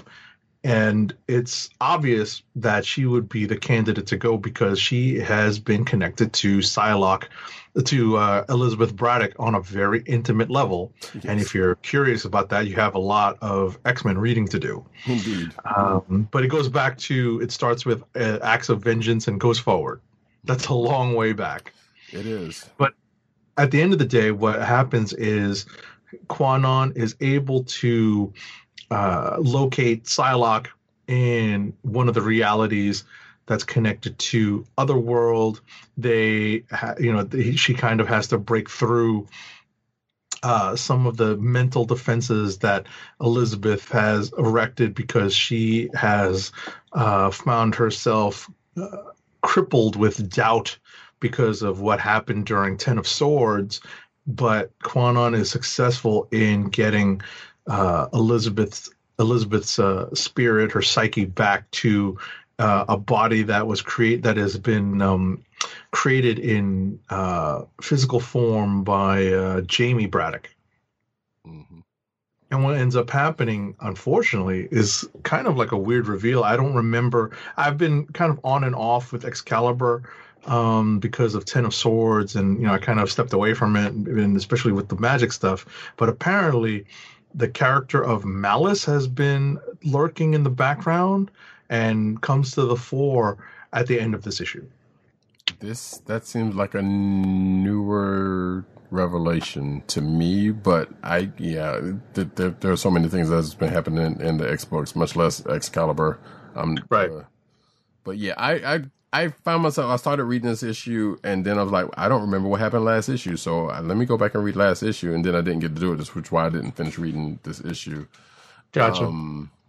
But yeah, I would definitely catch up. And by the way, folks, Age of 70 was talking about Richter and the mutant magic that he's been studying. So Richter, if you don't know, has the power to control Earth. So in this context, he's pretty much being played like a druid. Right. Like they've definitely brought that part up early in this volume. So for you D&D players out there you go. Next up, though, let's see, Guardians of the Galaxy number 12, which is written by Al Ewing, art by Juan Cabal, colors by Federico Blee, and letters by VC's Corey Pettit. So this is the I forgot I didn't do this thing. So yeah, this is the last issue before the new status quo of the Guardians of the Galaxy. I believe it is called Liftoff. Which is coming, and this is pretty much the countdown to Liftoff. And I'm going to say that what happens on the cover doesn't necessarily play out in the issue. So we get, I guess the short stroke is because it's a really a fairly action-packed issue, and we see the Guardians coming together to work more as a cohesive unit. The events of last issue, not necessarily as undone, but there's a comic book out for what happened to some folks because the Bowie got blown up with Rocket Raccoon, Groot, and a couple other people on board. But those people are all right, save Groot, but he's still all right. And there's the point. We get to find out what happened with them, and that ends up being a thing that comes up later in this issue that ends up partially saving the day. Groot kind of comes back into form and we also find out the secret of this newer Prince of Power. Because as folks of a certain vintage would know, Hercules used to go by the Prince of Power, but there's this new one that's been floating around who's slightly kind of an idiot. But there's a big reveal about this character here because we've never known too much about the character, and there's a big reveal in the pages of this issue. Mm-hmm. At which we find out, but which is kind of sort of convenient, and of course it has to do with some familiar set of stones. We'll go with that. But also Groot kind of gets some use here because he gets used. His brain gets used, probably particularly against his will, by the way, as a jail of sorts for one of the bad guys. But I do love the fact that you see the Guardians just pretty much kind of coming together and using each other's kind of sort of using each other's power set in a way, especially in the end. I basically said in my notes they came together like Power Rangers in the end and dispatched the foes like Dragon Ball Z, because pretty much how they got about how Zeus got dispatched was kind of sort of out of Dragon Ball Z. I'm kind of halfway spoiling something for Agent 70, who's going to be. I was about to say, rub it in, why don't you? But I mean, this is something you've probably seen without knowing the context behind it, so it's not that big of a spoiler. But when you get to it, and when you finally get to it, even if you remember it, remember this issue at that point, you'll know what I'm talking about. Or you may or may not know what we're talking about, because whether you remember it in whether. And then it goes into, which I'm not sure how to feel about this part. Because after everything is said and done and Zeus has been dispatched, we see Pybok, the Super Skrull. That's not Pybok, it's Clerk. I mean, not Pybok, excuse me. That's Clerk. Yes. I'm sorry. Basically, Super Skrull comes down with an armada. I was like, yeah, if y'all had failed, then we got this as a backup. And then start talking about, the galaxy's changed. Things ain't what it was. They do mention King of Black. What's going on with that. Things looking promising there. So we still get shades of that. But and pretty much says that, hey, the galaxy's changed and we need a change there, which goes into and he talks directly to Nova. And then it cuts to like 3 months later where the establishment of the new status quo of the Guardians of the Galaxy, gets brought up.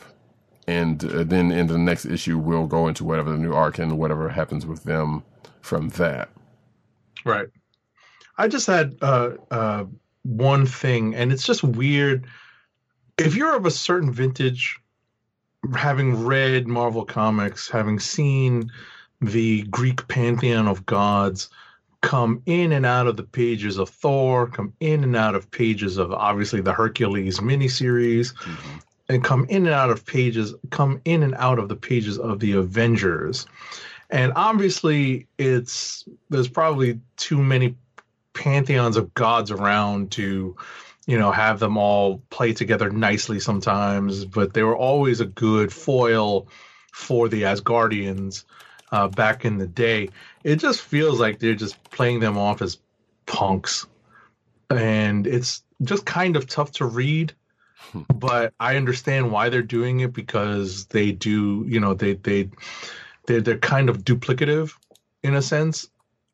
But it is also, they're also historical characters. So it's kind of tough for me to kind of digest this, to stomach how they've kind of treated these characters over the last several years. Right. They basically treat them as the opening arc of a new series, with the bad guy being just like a one and done, and that pretty much starts the ball rolling. Right. In a few panels, even though it is kind of weird to see that. It definitely is. But I guess it is what it is on that one. I don't know Exactly. about it either. All right, what's next? I think the last thing on my list would be Teen Titans Academy #1. Yep. It's written by Tim Sheridan with pencils by Rafa Sandoval, inks by Jordi Tarragona, and letters by Rob Lee. I love how none of these names are familiar to me except for Rafa Sandoval. Right. It shows how little DC I've been reading lately, right? Yeah. But this is a brand new title. It is definitely in the vein of Strange Academy. It is definitely in the vein of Harry Potter. It's definitely in the vein of lots of kids going to school, but in this case with superpowers. And what I love about this is that it. What's that? I was about to say Avengers Initiative. Excuse me, not Avengers. Well, that was Avengers Academy, but yeah, basically the Avengers Initiative. Right. But I think that this is more on the heels of Strange Academy because of the timing of it.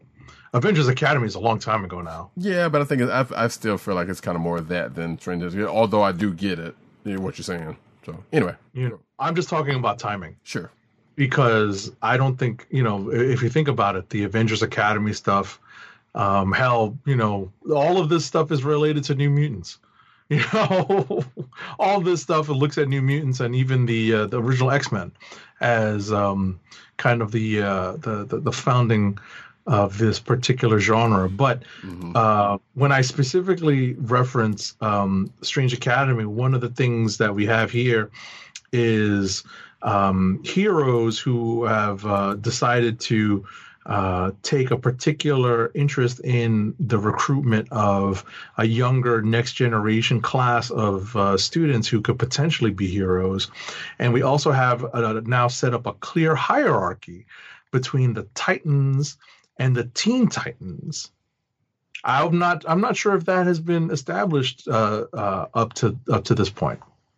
I want to say kinda, but yeah, I'm not entirely sure. Like, I feel like. But you see how they clearly come out with a delineation. Like, this is the group of Titans. It's the original new Teen Titans from the Wolfman Perez era. Right. And the more senior characters, I guess. Actually, no, it's just the original. It's the Wolfman Perez Titans are the quote unquote Titans, right. And the Teen Titans are the next generation. And it's clearly delineated who's on that team, and they are kind of like the upperclassmen of this academy.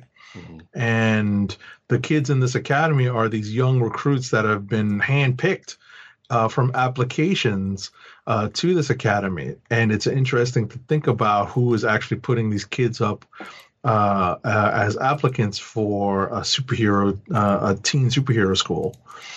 We are introduced slowly to this new crop of students.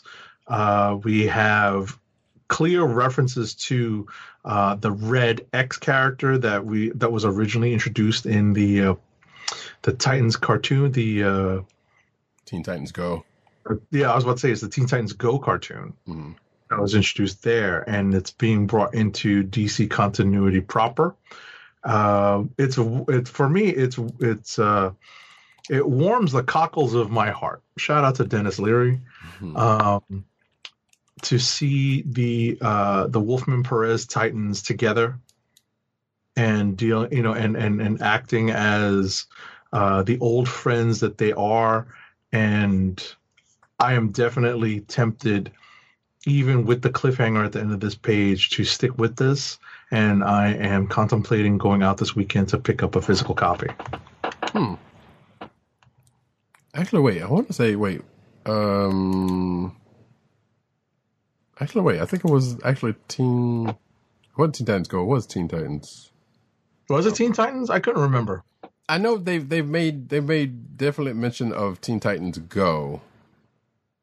But I believe, especially from what I'm seeing here, there could possibly be from Teen. Yeah, because I'm looking to see that it was on Teen Titans, but they definitely showed up on Teen Titans Go.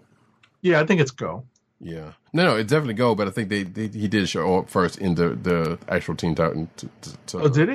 Okay. It looks like it from what I'm seeing from this wiki. but it was like Robin, and obviously, and it was Robin. So but yeah. So yeah, that's what it looks like. Okay, that's fine. Yeah. The point is that he debuted in the cartoon series. Correct. So, Yeah, but I know a lot of people, I've seen articles saying it was like Teen Titans Go, but yeah, it looks like it definitely was Teen Titans proper. But anyway, so yeah. I don't really have much else to say about that one because I kind of skimmed it, and it is what it is on that one. Like I would definitely want to check this out a little bit more, but it does, like I just said, it does seem interesting to where they're going with this. And I'm kind of wondering if they're going to, because we know from Future State something happens, and I wonder if they're going to address that at some point, either at the end of this run or in the middle of it. We don't, so we shall see. But on that note, let's see. For myself, Savage Avengers number 19, which again is written by one Jerry Duggan, not Hacksaw Jim. No. And I totally forgot to get the rest of the creative team. What am I doing? So pardon me while I get that very quickly. Because we still got a lot for the show. Let's see. So written by Jerry Duggan, pencils by Kev Walker, inks by Scott Hanna, colors by Java Tartaglia, which reminds me of Genshin Impact for some reason. Well, for a reason. Letters by VC's Travis Lanham. So I don't know. Do you plan on reading this? This issue? Yeah. I mean, if you recommend it, I'm a little behind on it. So it is still a King in Black tie-in. So basically what happens is after the events of last issue, so Conan, Deadpool, and this new character, Night Flyer, pretty much try to rob the Hellfire Club. And they get met up with Iceman, Bishop, and Callisto. And there's a fight that happens, and one of those groups may or may not have gotten the upper hand on that. But then they get the former group gets let's say hired by the latter group to help them rescue Cyclops and Storm because of King in Black. Which that mission kind of goes a certain way. But at the end of it, Conan,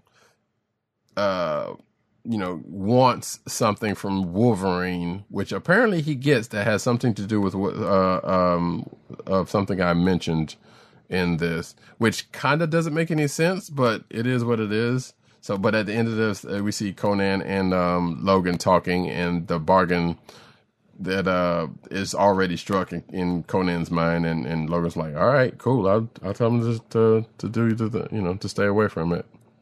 So that's where we are at the end of this issue. And as far as I know, there is going to be another issue after this. We still don't know when this book is ending, because we thought we knew this book was ending at some point. Maybe they retracted that. I doubt that very seriously. I just think it's going on, just for a little while longer. Yeah, then it probably should have. Yeah, because this is basically Conan's book. I mean, obviously, it was a vehicle for Conan already anyway, but this is pretty much has gone back to be just kind of Conan's book, and people just kind of with him, and it's not even an official Avengers book at this point, or was never actually. And of course, we see at the end of this issue, we may get one Friendly Neighborhood cameo or guest star next issue. Next up, though, the next Batman Second Son number 5, which is my last book, written by John Ridley. Yes, that John Ridley. Art by Travel Foreman. Colors by Rex Locus. Letters by Darren Bennett. So basically, Jace starts working for Fox Tech. Tiffany, while jaded as she is, kind of seems like she might be the wildest one in the family for being the youngest one. If you have played Batman, the Telltale series, The Enemy Within, you know the character of Tiffany a little bit more than actually. Well, I've recently finished it. I know it too, but I don't remember her being in the comics. But apparently, she has had some. She's been in the comics along with the rest of the Fox family.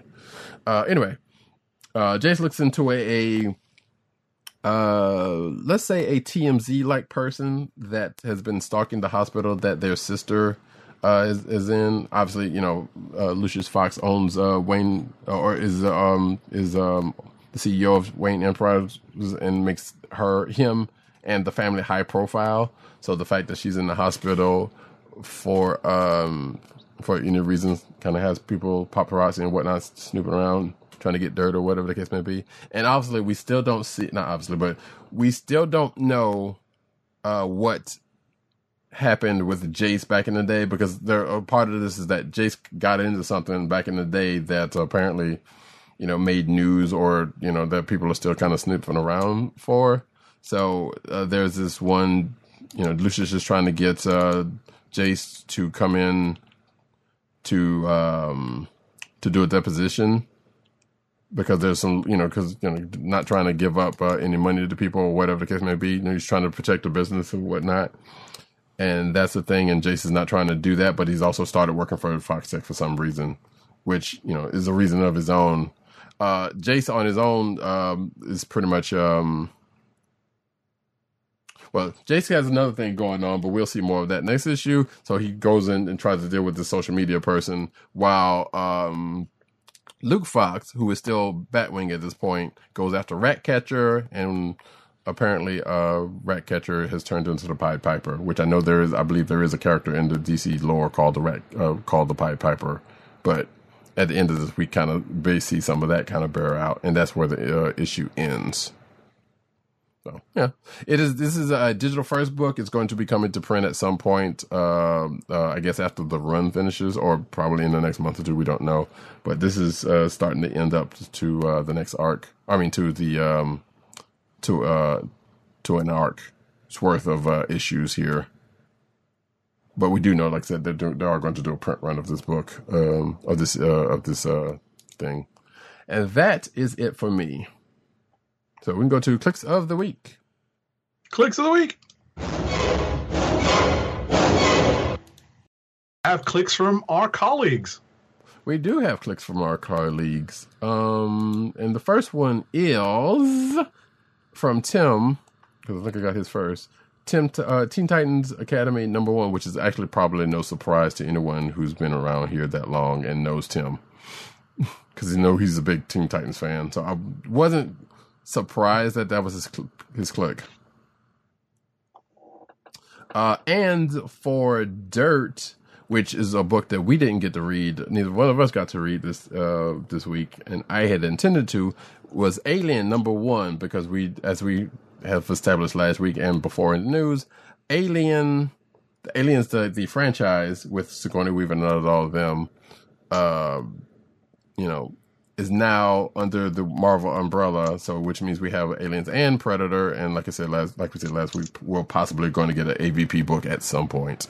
Right. I was going to say Predator is in the previews that came out this week. That we've been talking about, like the actual physical previews. Mm-hmm. So, for June, stuff's shipping in June. The Predator stuff's in here. Right. So, like I said, neither one of us read that, so I'm not sure what was in it. I had intended to read it because I was kind of curious as to what was going on in there, but maybe. Yeah, hopefully I'll get to it this weekend. So. Exactly. Maybe we'll address a little bit of it next week, because curiosity has gotten the best of me on that one. Do you have yours? I am thinking about it still. I have up in the. I'm considering Maestro War and Pax #3. Mm-hmm. I am considering Taskmaster #5, and I am considering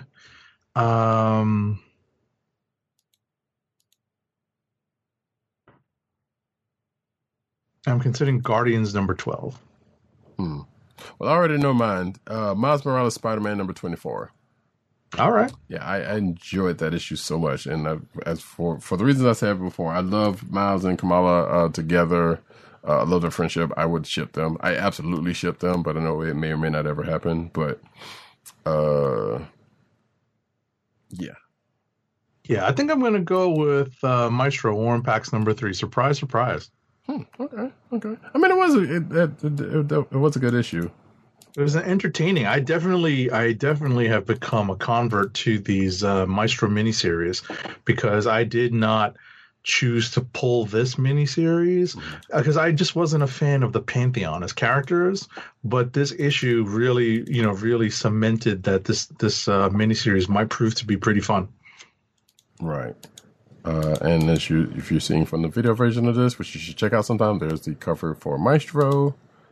And really quickly, the cover for, well, we already covered Miles Morales, but yes, Miles Morales 24. So with that, folks, we're going to go into the news section, but first, an ad read. Our first ad read of the night is for Funko, Fun at First Sight. It's your home for exclusive collectibles such as their world-famous pop vinyl bobbleheads, apparel including t-shirts, hats, and socks, and brand merchandise such as their custom DIY pop figures, art books, and skateboards. And now the listeners of the Comic Book Chronicles can enjoy 10% off your entire purchase when shopping at Funko. To place your first order with 10% off and to help keep our show free for you, go to our network website at cspn.us. That's cspn.us. Then click on the Keep Our Podcasts free link at the top of the page. From there, scroll down to the Funko link and place your order. When you get to the checkout, put in the offer code SHOP10, SHOP10, for your 10% off discount. Funko through cspn.us. Do it today. And now we get into the news. Are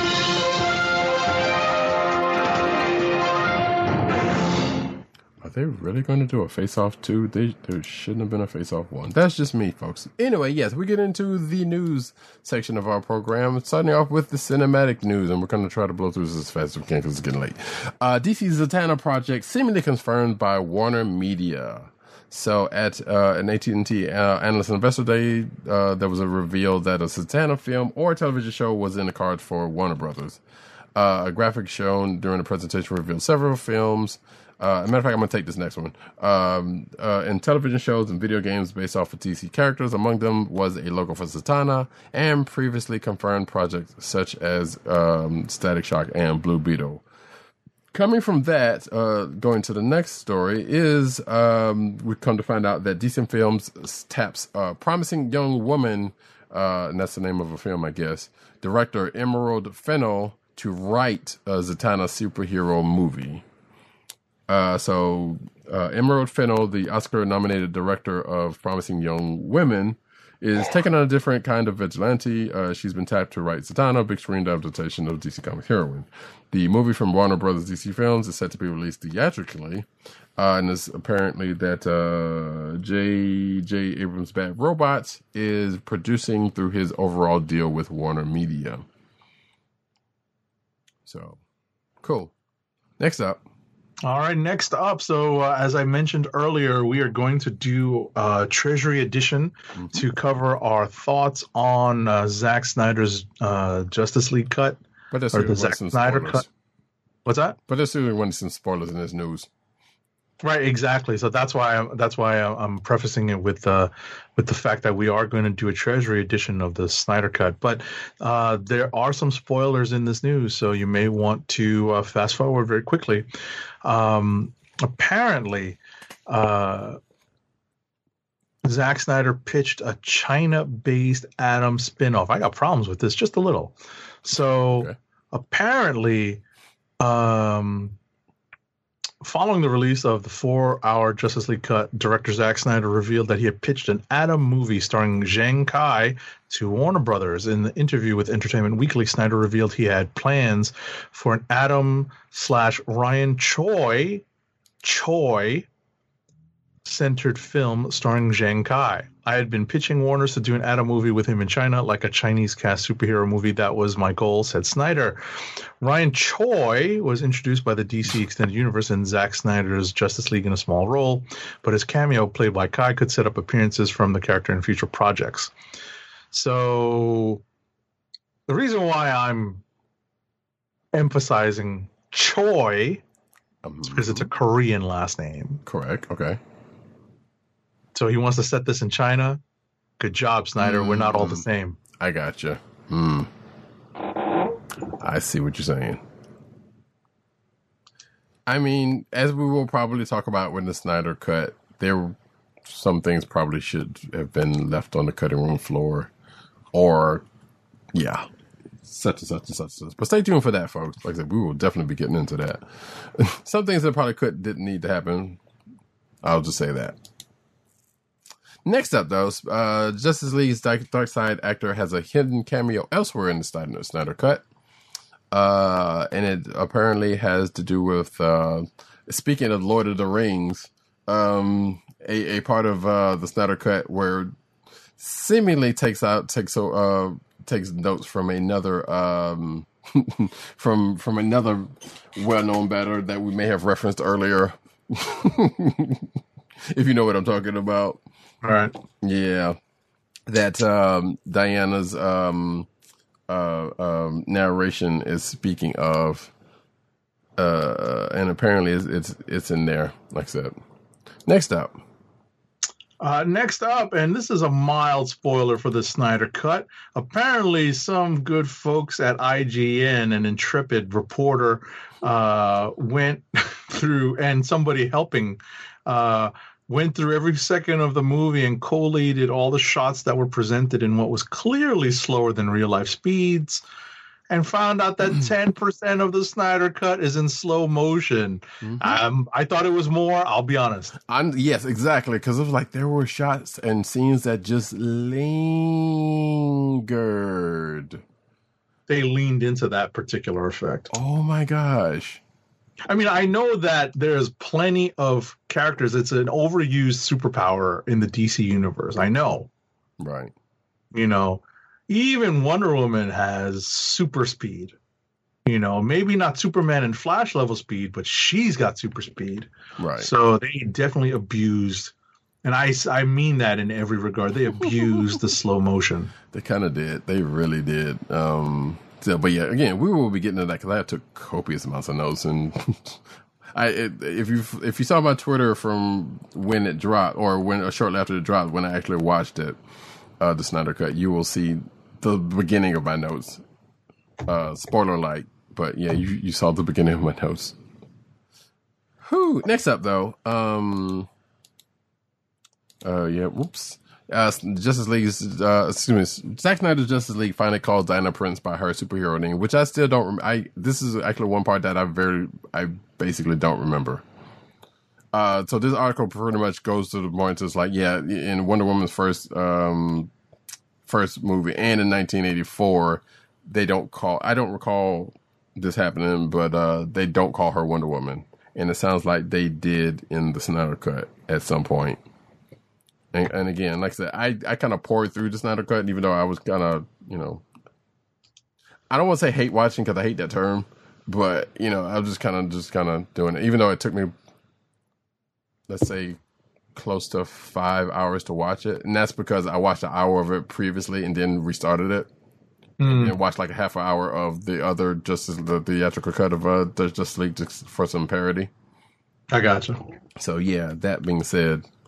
I mean, I couldn't bring myself, for comparison's sake, to look at the original one. I'd seen it once in the theater, and I'm done with it. So I didn't. That's why I didn't go through the whole thing. I just wanted to see where it matched. I think I told you this. Like, I wanted to see where it matched up to where to something similar to where this goes. And it's apparently, like, spoiler alert, it's like 30 minutes in. I understand.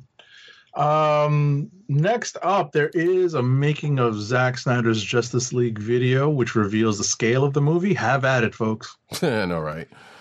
Yeah, that's all on you. Warner Media head is unaware of any Ray Fisher Justice League NDAs.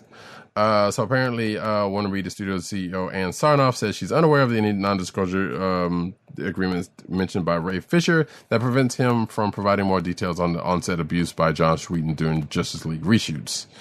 Now, I'm just going to say here before we push on, that could either mean that she actually doesn't know, or it could be plausible deniability. Moving right along. So apparently The Rock shares a script page and puts DC and Marvel on notice. So he shared the first page from the Black Adam script and reveals just 3 weeks remain before production starts on the DCEU film. Okay, good for him. Yeah, and as you can see from the video, you'll see a shot of the Instagram where he's his Instagram video where he does that. I can't believe it's actually happening. I know, right? Same. And actually, on that front, Pierce Brosnan is cast as Dr. Fate for the Black Adam film. So, production on Black Adam is nearing start date, and a major piece of the cast has already been revealed by Hollywood Reporter, as the aforementioned Pierce Brosnan, there's no D there, will appear as hero Dr. Fate. And they note that, of course, we know Pierce Brosnan as the former James Bond, and other cast members that have already been established. And the filming on set is scheduled to begin in April in Atlanta, with Johnson teasing the start of it, as we said in the previous article. Next up, Helen Mirren has closed the deal to play the villain Hespera, a daughter of Atlas, in New Line and DC Films' Shazam! Fury of the Gods, the sequel to the box office hit adaptation of the comic book. Zachary Levi is set to reprise his role of Shazam, with Rachel Zelger also aboard. Okay. I love Helen Mirren, so I'm up for this. Not her first DC foray, by the way. What was her first one? Red. Or previously? Red and Red 2. That was a DC adaptation? Apparently. Okay. Yeah.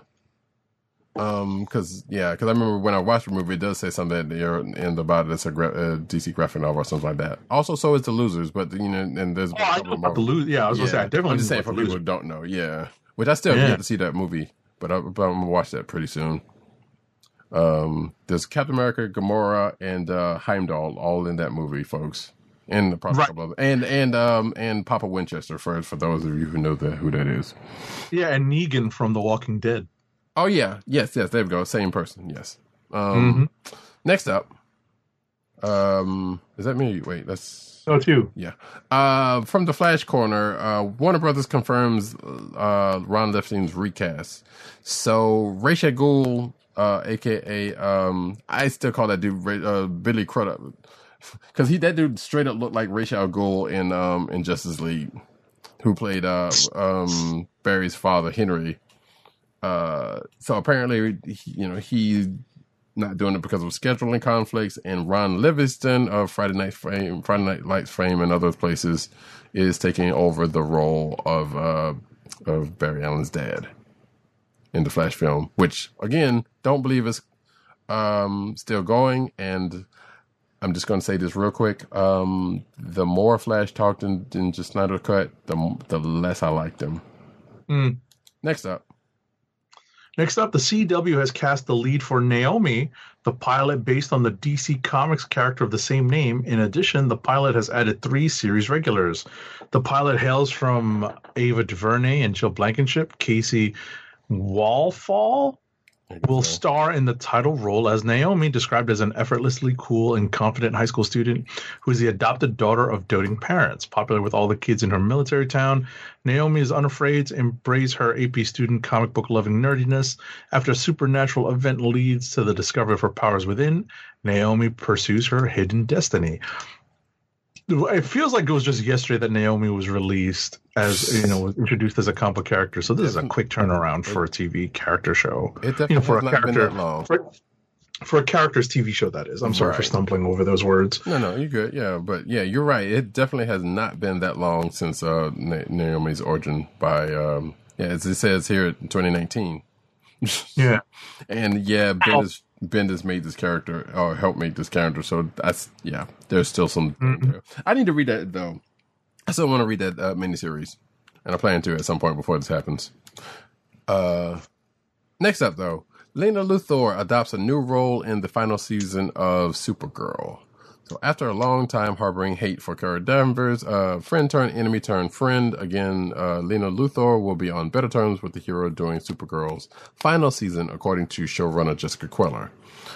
Quote, Lena is going to become a more integral part of the Super Friends this season than ever before, Queller told Entertainment Weekly. So I think it's going to be really satisfying and have emotional resonance for her because she's always the kind that felt like an outsider, not just with Kara's secret, but with the whole group. So now she's going to be a full-on insider, and that will change the dynamic for Lena and the group. Okay, next. Next up, so these are spoilers for the Epix show, the Epix Pennyworth show. Apparently, the characters that we are most familiar with that would be connected to Alfred, that being Thomas and Martha Wayne, but in this case, not yet married. It's Thomas Wayne and Martha Kane. And they've been apparently separated at the beginning of this season, but now, as of the most recent episode, the characters have been brought back together, and there is a new addition, one Lucius Fox. Okay, which I could have sworn he was already there, but all right, sure. Next up, the Boondocks reboot seemingly is pushed to 2022. So yeah, apparently they rescheduled it for a release on 2022 release on HBO Max. According to the official Boondocks Instagram page per OK Player, the beloved animated series has set a new date for its return. The page's bio appears to reveal that the Boondocks reboot is now scheduled for a release in 2022, like what you said, after a new series was originally announced for fall 2020, launching with a 50-minute special on the HBO Max streaming service. It seems like Aaron Magruder is also back on board because I believe he left in somewhere second or third season or something like that. And obviously, since John Witherspoon is no longer around, they're still going to have to find someone for Granddad. And I know some people are like, I don't know about this. I'm kind of in agreement about it. And we don't know if Regina King is going to also come back and play Huey and Riley. So I believe they tried to tap, or there's been some rumors they tried to tap Witherspoon's son, who I think declined it. So we'll see what happens with that whole thing. Next up. Bang, bang, bang. Godzilla vs. Kong director Adam Wingard confirms there will be Easter eggs from the original 1962 showdown between Godzilla vs. Kong next week. Yes. Next week. Yes. Next Wednesday, folks. One of 2021's biggest movies is stomping into theaters and HBO Max, which is where I'm going to watch it. Mm-hmm. So yeah, that sounds like fun. Yeah, I know someone who is as big a Godzilla fan as you are, and probably all those movies put together are older than her, which is kind of funny. Shout out to my girl KK, my homegirl KK. But I plan on looking at those last two movies because I have never watched them, like the Godzilla and King Kong movie. I'm sorry? King of the Monster, Godzilla, King of the Monster, and the Skull Island. Oh, okay. I know it has probably little to do. Well, I mean, they kind of do, but kind of don't have much to do with this one, but still. Right. It's probably worth watching those before watching this. Yeah. And also, it's necessary, but probably worth it. Right. And also, yeah, we've really got to talk about Martian Manhunter when we get to the Snyder Cut. Oh, my goodness. Spoilers! I know, but whatever, man. Soon we're going to get to a point where we don't have to talk about the Snyder Cut ever again. Oscar Isaac moves like Moon Knight in fight training video, and I know this has kind of been the buzz of the internet in the last few days. So yeah, there was a it was posted by Mad Gene Media on Instagram. The video shows Isaac training for his role as Moon Knight Mark Spector in the upcoming Disney Plus series, and in one of the many additions to the Marvel Cinematic Universe. The caption reads, "Currently out of office. # the one you see coming." And then there's a video from Instagram showing Oscar Isaac and sparring with some folks in almost a Daredevil-like fashion, as someone pointed out. So there you go. Right, but you could also see what I really liked about the video is that you could also see Daredevil-like fashion, but as if Daredevil had a bladed weapon, because you could definitely see the moves he's making are intended to mimic the fact that he's probably wielding a crescent dart in his hands. So I really like that. That was pretty cool. I wonder if they're going to do some Mr. Knight business on here. We'll see. Yeah. So it says the hashtag is a direct reference to a line of dialogue in Moon Knight #5 where the character says, "Tell your friends, tell everyone you meet. You tell them all, when you see me coming, run." So next up. That works. The Disney Plus Hawkeye show is not even out yet, but the streamer is already putting together at least one spin-off from the show, one focused on the character Echo. Variety reports that a new show focused on Echo, a deaf Native American character played by Alaqua Cox in the upcoming Hawkeye series, is in development for Disney Plus. Man, this Disney Plus, we didn't get it soon enough, unfortunately, for some characters, you know? Mm-hmm. Which I think if there's one character we're talking about, we're probably going to get to that next. Lots of characters. Yes. I was about to say, I mean, I know people like the Netflix shows. I do. Mm-hmm. I know that. But there's definitely characters that really could have been helped with if Disney Plus was a thing sooner. Yeah. But yeah, I feel like we will be talking about that at some point soon later. Yep. Black Widow, Cruella to debut on Disney Plus and in theaters as Disney shifts dates for 7 films. So as moviegoers begin to slowly rebound in the U.S., it appears Hollywood studios are not ready to release their biggest blockbuster hopefuls on the big screen. All that is to say, Disney has massively overhauled its upcoming slate and amended release plans for Black Widow, Emma Stone's Cruella, Shang-Chi and the Legend of the Ten Rings, Pixar's Luca, and several others. Notably, Black Widow and Cruella will now appear on Disney Plus at the same time they open in theaters. Cruella is arriving as scheduled on May 28th, while Black Widow has been pushed back 2 months and will debut on July 9th instead of May 7th. Both titles, and here's the kicker. Both titles will be offered on Premier Access, which comes with a $30 rental fee. Are they stupid? That is, I don't know.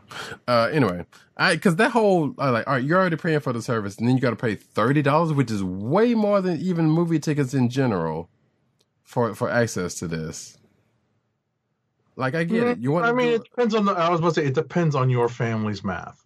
That's really what it comes down to. I suppose, but $30 is a lot because anybody's. I was about to say, because that essentially boils down to 3 movie tickets. Sure.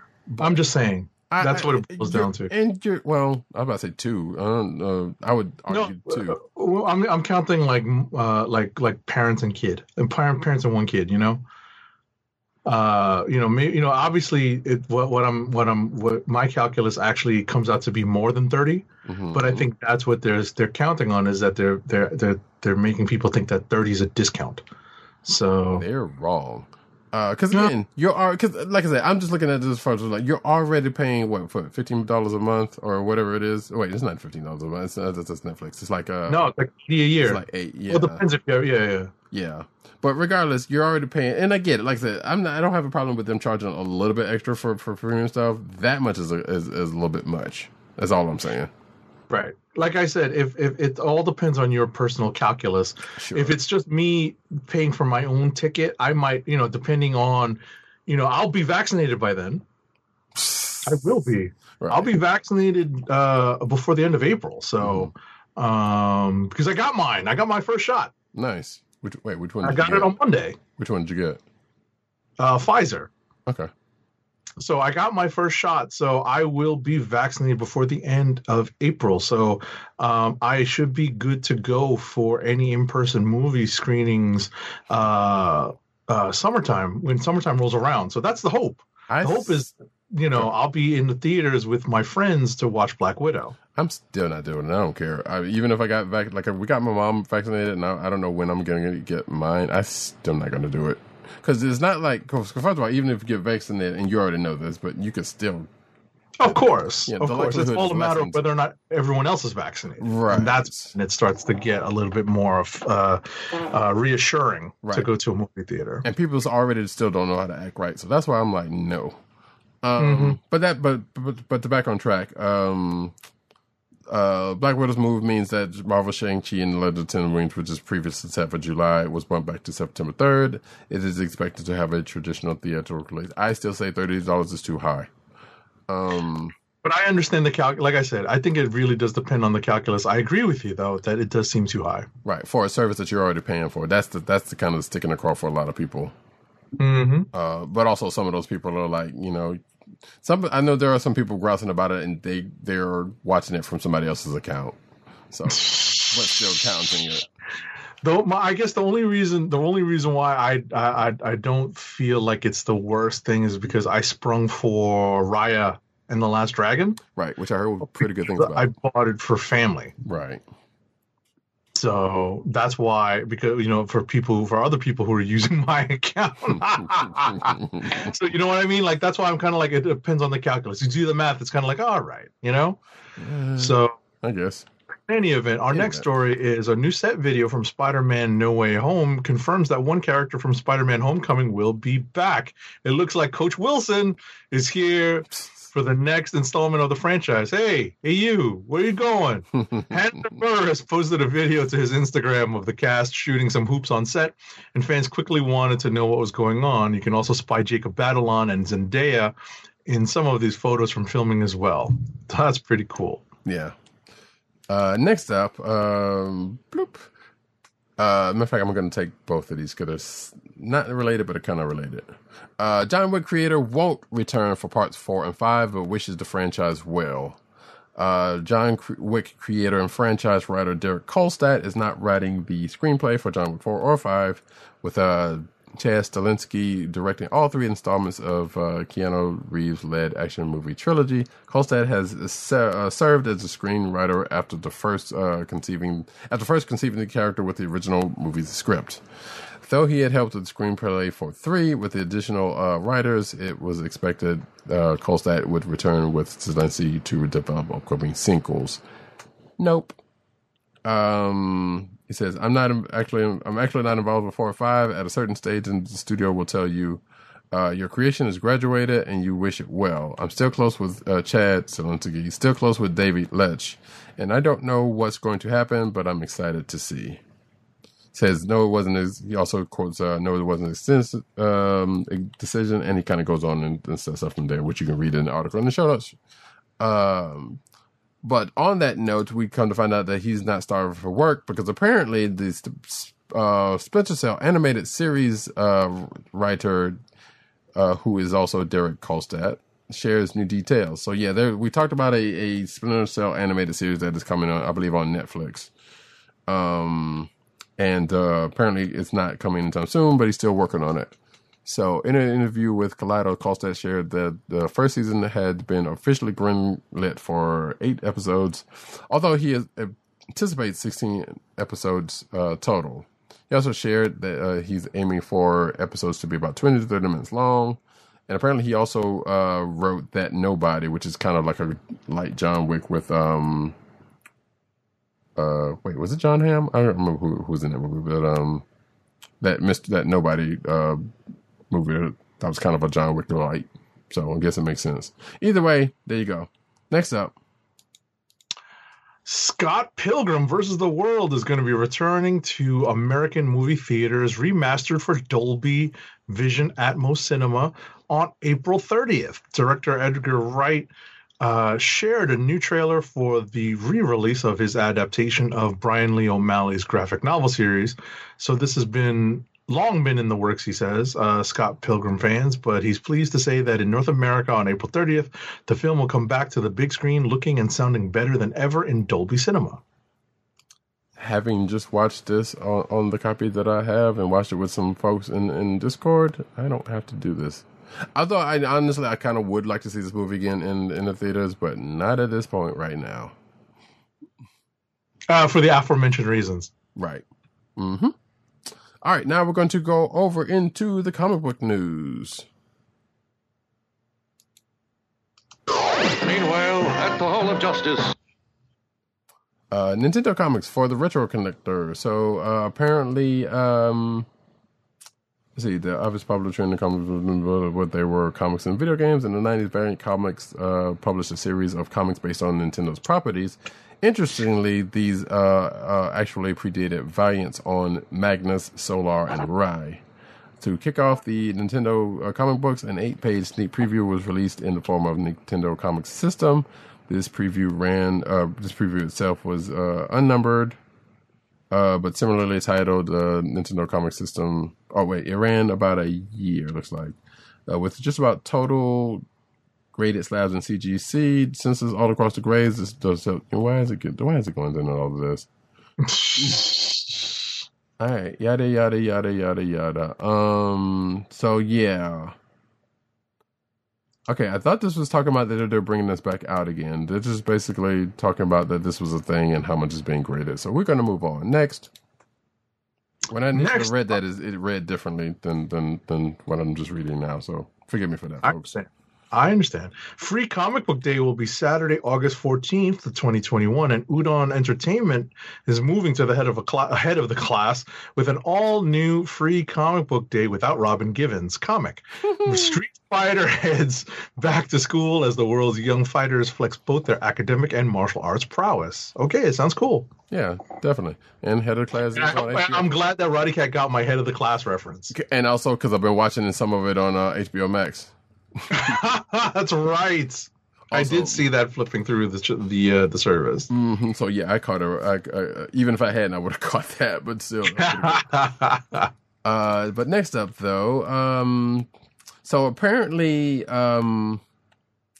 well, the original story was that Newsarama had caught wind of a letter from DC, presumably from DC Comics, saying that freelance artists should not be, freelance artists are not legally allowed to turn art they create for DC into non-fungible tokens, which I know has been a big thing on the internet. Right. Cryptocurrency type wise. Furthermore, it appears to bar DC freelancers from selling any digital art of DC characters whatsoever, even without an NFT component. This story from Newsarama has been updated, saying that proving that the universe has a sense of humor, if not ecological preservation. DC's legal notice to freelance artists that they are not allowed to sell digital artwork as NFTs has been turned into apparently an NFT, as reported by Boing Boing. It says artist Sean Bonner, who makes his own NFTs, he pretty much made an NFT of that letter. So yeah, and there's a whole big thing about NFTs, and I know a lot of comic creators have been talking about it of recent, and it's kind of silly, and not silly, but it's kind of crazy. Mm-hmm. But Next up, what's more violent and out of control than Wood Midnighter? Try dozens of Midnighters and infinite loops, righting his past wrongs and not there to bargain. The former Wildstorm hero is returning with a new backup serial in DC's Action Comics beginning this week with March 23rd's Action Comics number 1029, which neither of us read. Yes. In this story, subtitled The Passenger, Midnighter is put to the ultimate test as he tries to escape a time loop and a new enemy, Trojan. Wonder Woman writers Becky Cloonan and Michael W. Conrad, fresh off their Future State Midnighter story, return for this new backup series with artists Michael Avon Oeming and Taki Soma. Okay. Trojan Man. Next up is some good news. Milestone titles to launch day and date with print, digital, and DC Universe Infinite. So that's actually new because, that last part is definitely new because I know that's been a thing that's come up. But there's going to be new Milestone comics. We already knew that because we've talked about it. From Static Shock, Icon and Rocket, Hardware, and I think that's it for the first latest stuff. And actually, I'm going to take this next article also because it is definitely involved with this one. So, you're just going to stick me with the Snyder Cut news? I gotcha. Hey, look, at least it's not directly about the film, but yeah. So, Static Season 1, which has been delayed, by the way, which is part of the second article. I believe that's going to be Static Season 1 is a 6-issue miniseries. I think we kind of talked about this already, but it's going to be in print and everywhere, it was originally going to be in print and everywhere on June 15 with the rest of the stuff. No, No, I'm sorry. It is going to be on June 15th, but the rest of the stuff is supposedly coming out April 11th. So this is the only one that's actually going to be delayed. But Icon of Rocket Season 1 and Hardware Season 1, it looks like, let's see, April 20th. It's going to be available April 23rd.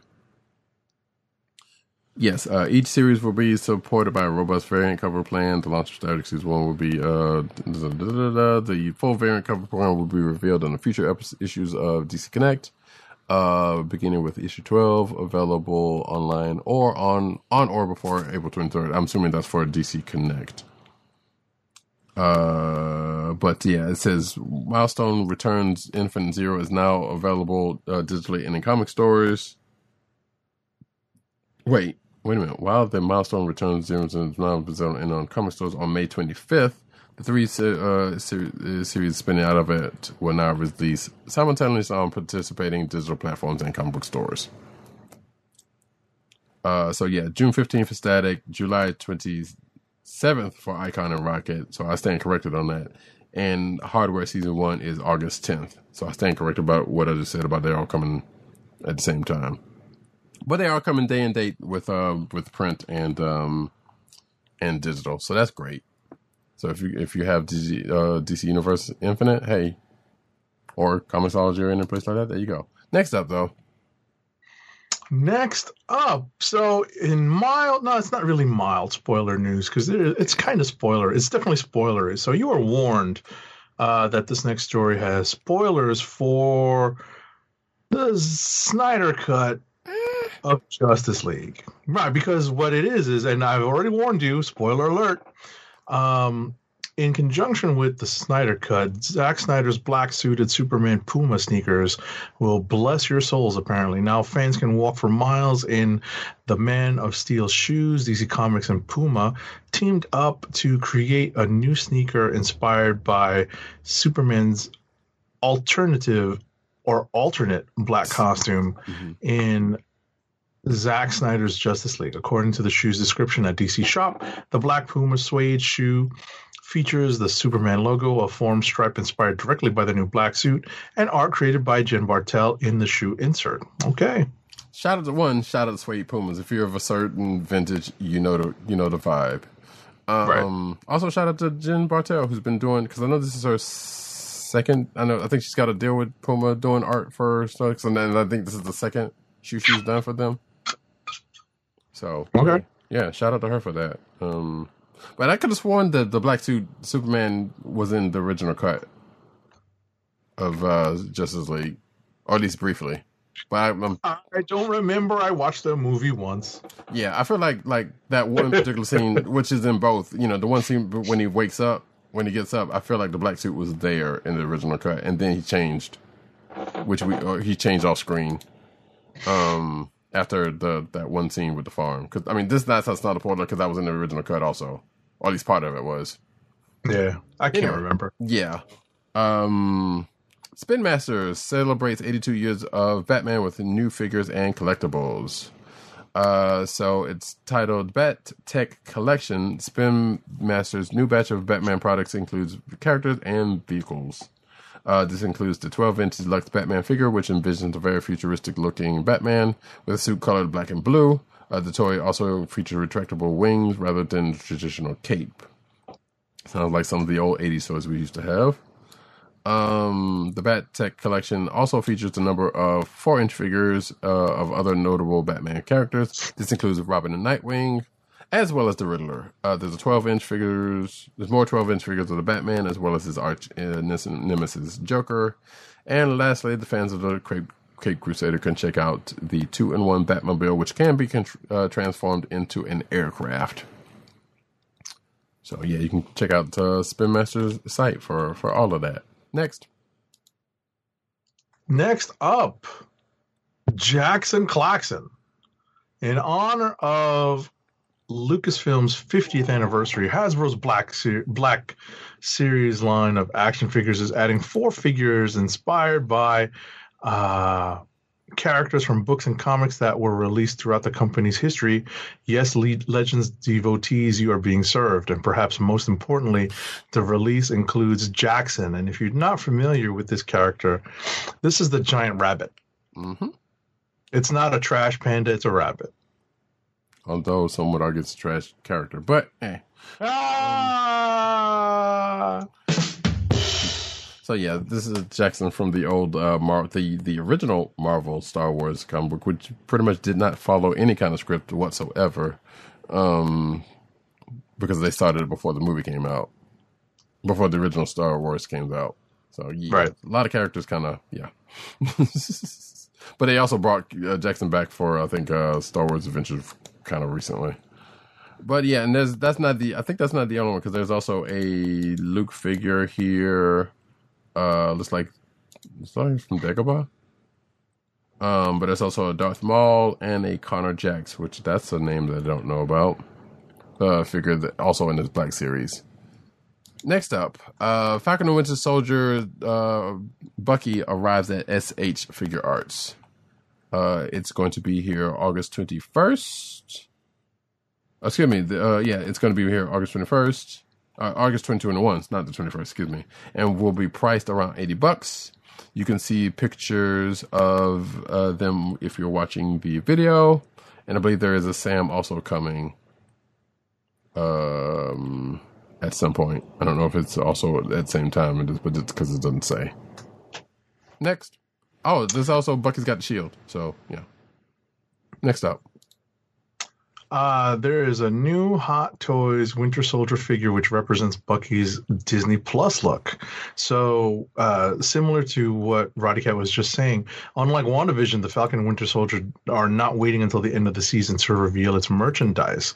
So apparently, they are mimicking his look on the Disney Plus show. The Hot Toys Winter Soldier costs $250 to pre-order for a July 2022 delivery. Payment plans with installments of $56.25 are available.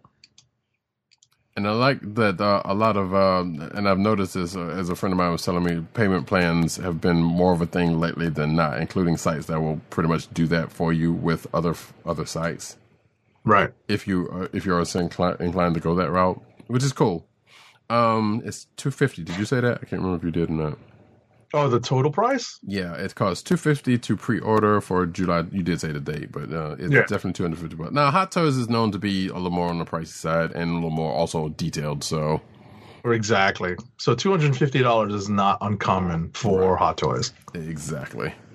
Next up, and Roddy really wants this, and we kind of talked about this before, but the Transformer / X-Men crossover figure is now up for pre-order at GameStop, and is on sale. Excuse me, is on pre-order for $51.99, and the actual price of it is $64.99 after pre-order. So you might want to jump on it now. I've also seen it for $68 at Target, but like I said, Roddy's going to try to get this as soon as he possibly can. Again, like I said, it is the Blackbird in black and gold, as in 90s X-Men Cyclops colors. It comes with a mini Wolverine and, for some strange reason, Sabretooth figure, and not a Cyclops. And of course, it, again, like I said, transforms into the Blackbird. Except for it's blue. Next up. Square Enix hosted a live streamed presentation called Square Enix Presents to reveal more information on several of its intellectual properties. Throughout the 40-minute video, fans were treated to announcement of a new Life is Strange game, a new mobile Hitman title, and a glimpse at what's to come for Crystal Dynamics Marvel's Avengers. So, they revealed so coincidentally, the presentation premiered on the same date as the release of Marvel's Avengers' second post-launch story DLC, Operation Hawkeye, Future Imperfect, as well as the game's next-gen update. The big reveal during the Marvel's Avengers component was the announcement of a brand new expansion that's based around Black Panther and Wakanda called War for Wakanda. Cool. Mm-hmm. Next up, Spider-Man fan recreates PS4 games New York in Disney Infinity, which is a game that's long since been killed. But yeah, apparently, let's see. There's obviously a difference in the graphic quality of this, and I can't imagine how much they actually were able to do with Disney Infinity. But yeah, apparently, somebody did it, and there's probably video or something out there, but it's not attached to this article. Next up. All right.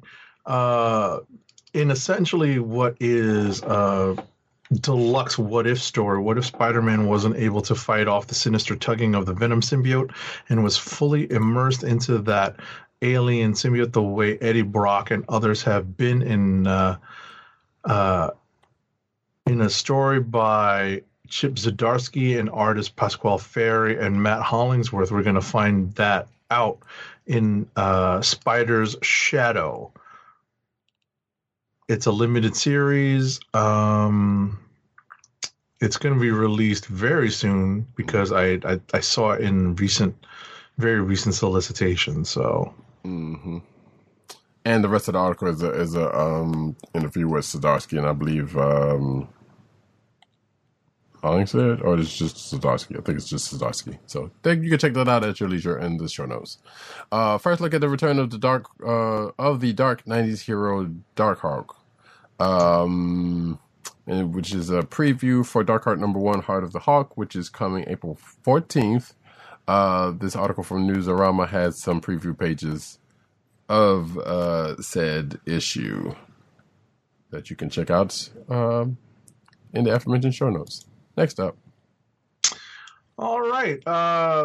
Though Star Wars The High Republic comic takes place 200 years before the events of Star Wars The Phantom Menace, the new era of stories features a familiar character in the form of Yoda. Cavan Scott, who writes the Star Wars The High Republic comic book series for Marvel, recently discussed Yoda's role in the High Republic era and how the Jedi Master still remains a fountain of wisdom for others, despite his failings in the prequel trilogy of the Skywalker saga.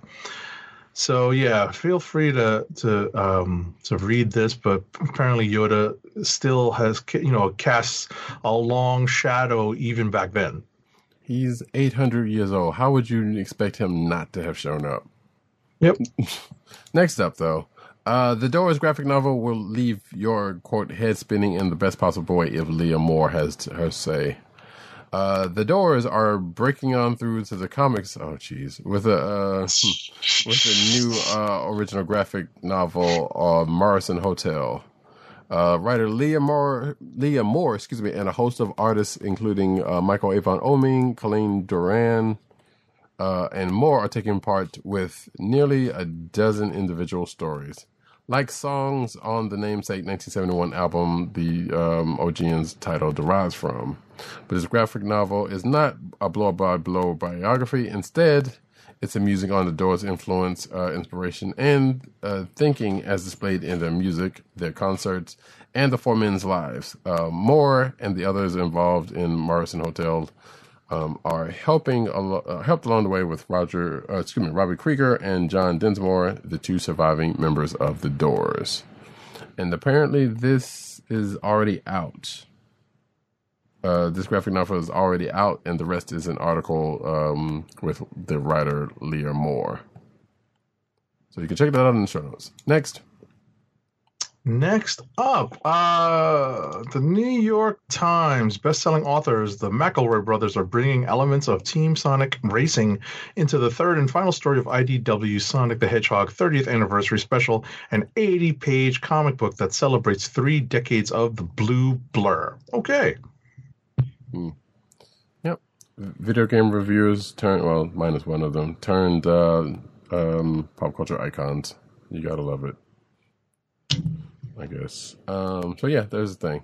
Last but not least, I know a lot of people like the McElroys, and I do too, kind of. But hey, Diamond responds to Marvel choosing Penguin Random House as its distributor. So yeah, this is a thing that just happened yesterday. Yesterday and today. Yeah. So apparently, Marvel's like no more Diamond and going with Penguin Random House as a new distributor. Not unlike what DC did last year when it got away from Diamond.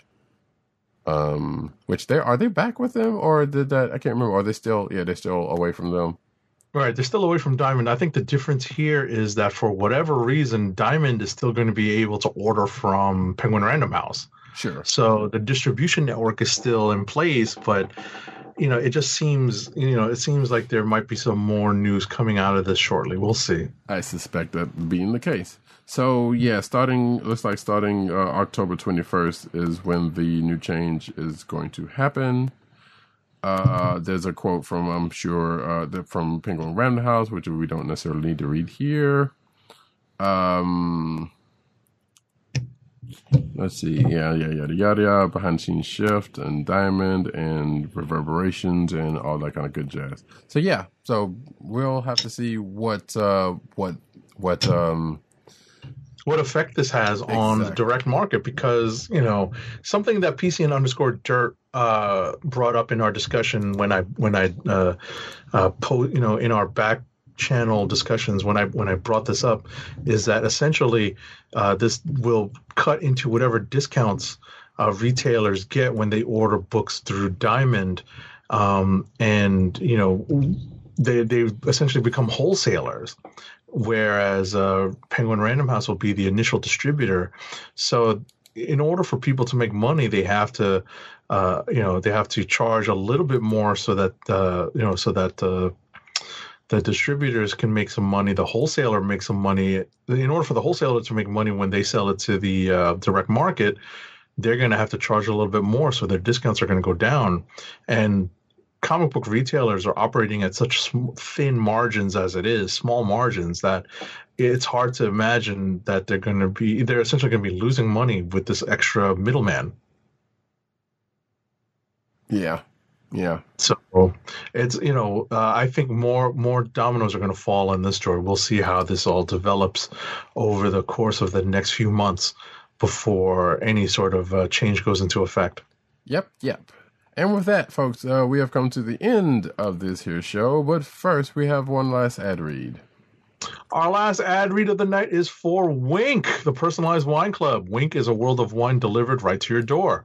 From rosé to Cabernet to Torronté, Wink has over 100 styles of wine to discover. Ever try an orange wine?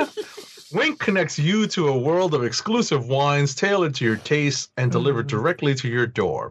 Wink delivers 4 bottles of wine to you every month with free shipping. You can pick your own bottles or let Wink choose and match to your taste. It doesn't cost a thing to become a member, and you can skip or cancel anytime. And now the listeners of the Comic Book Chronicles can enjoy an exclusive discount of $20 off your first order. To place your first order with $20 off and to help keep our show free for you, go to our network website at cspn.us/wink. That's cspn.us/WINC. Wink wines through CSPN. Do it today. As we come to the end of another exciting episode of the Comic Book Chronicles, and Agent 70's reference to something I told him before the show, we would like to thank each and every one of you folks for coming out, whether live or after the fact in audio form, or even the video in audio form. However you choose to partake of this. We know we've had some long episodes in the last few weeks. We're still streamlining that, but hey, we got this one down manageable at least this time, sorta. And with that, folks, I have been Radicat. This is Radicat on Twitter, News Nerds Need on Twitter, CBCaps on Instagram. It's late, folks. I so apologize. Agent _70 on Twitter and Instagram. PCNet_dirt on Twitter, PopCultureNet on Twitter, PopCultureNetwork.com, and all the umbrella sites therein. Also, possibly, maybe Byte, which is the Vine replacement, as comic reviews know vowels. We just need to find out. We do. Also, Tim DOGG98 on Twitter, the Osiris Editist. You can find him on that. You can also find him at CB Cron, which is the Comic Book Chronicles Twitter account. You can also find him at The Click Nation on Twitter. You can also find him at theclicknation.com. That's TheClickNation, all one word. But you can also definitely find our man on Comic Book Resources, where he's over there writing his face off. You can find this here podcast on the Coastal the Podcast Network. That's CSPN.us. Do it today. You can also find this at your podcast perusal place of choice, whether it be Google Play, Apple iTunes, aka Apple Podcasts, Spotify, or the Coastal the Podcast Network SoundCloud page. And of course, you can also check us out every Thursday night, 9:30-ish p.m. I slightly remember the days when we used to have movie protocol and used to go to the movie theaters on certain nights and would have to call it call it audible on the show. And that's necessarily callable, but to change the time of the show. But it is what it is. 9:30 p.m. Like I said, well, change the date of the show. Change the date. It's really of the the show date of much. the show. Yeah. Mm-hmm. For movie protocol. But yeah, 9:30-ish p.m. on Thursday evenings on either youtube.com/theclicknation or twitch.tv/Comic Chronicles. And like I said earlier at the beginning of the show, we might actually have another place where we'll be streaming to, possibly starting next week, but I will let folks know when that actually happens.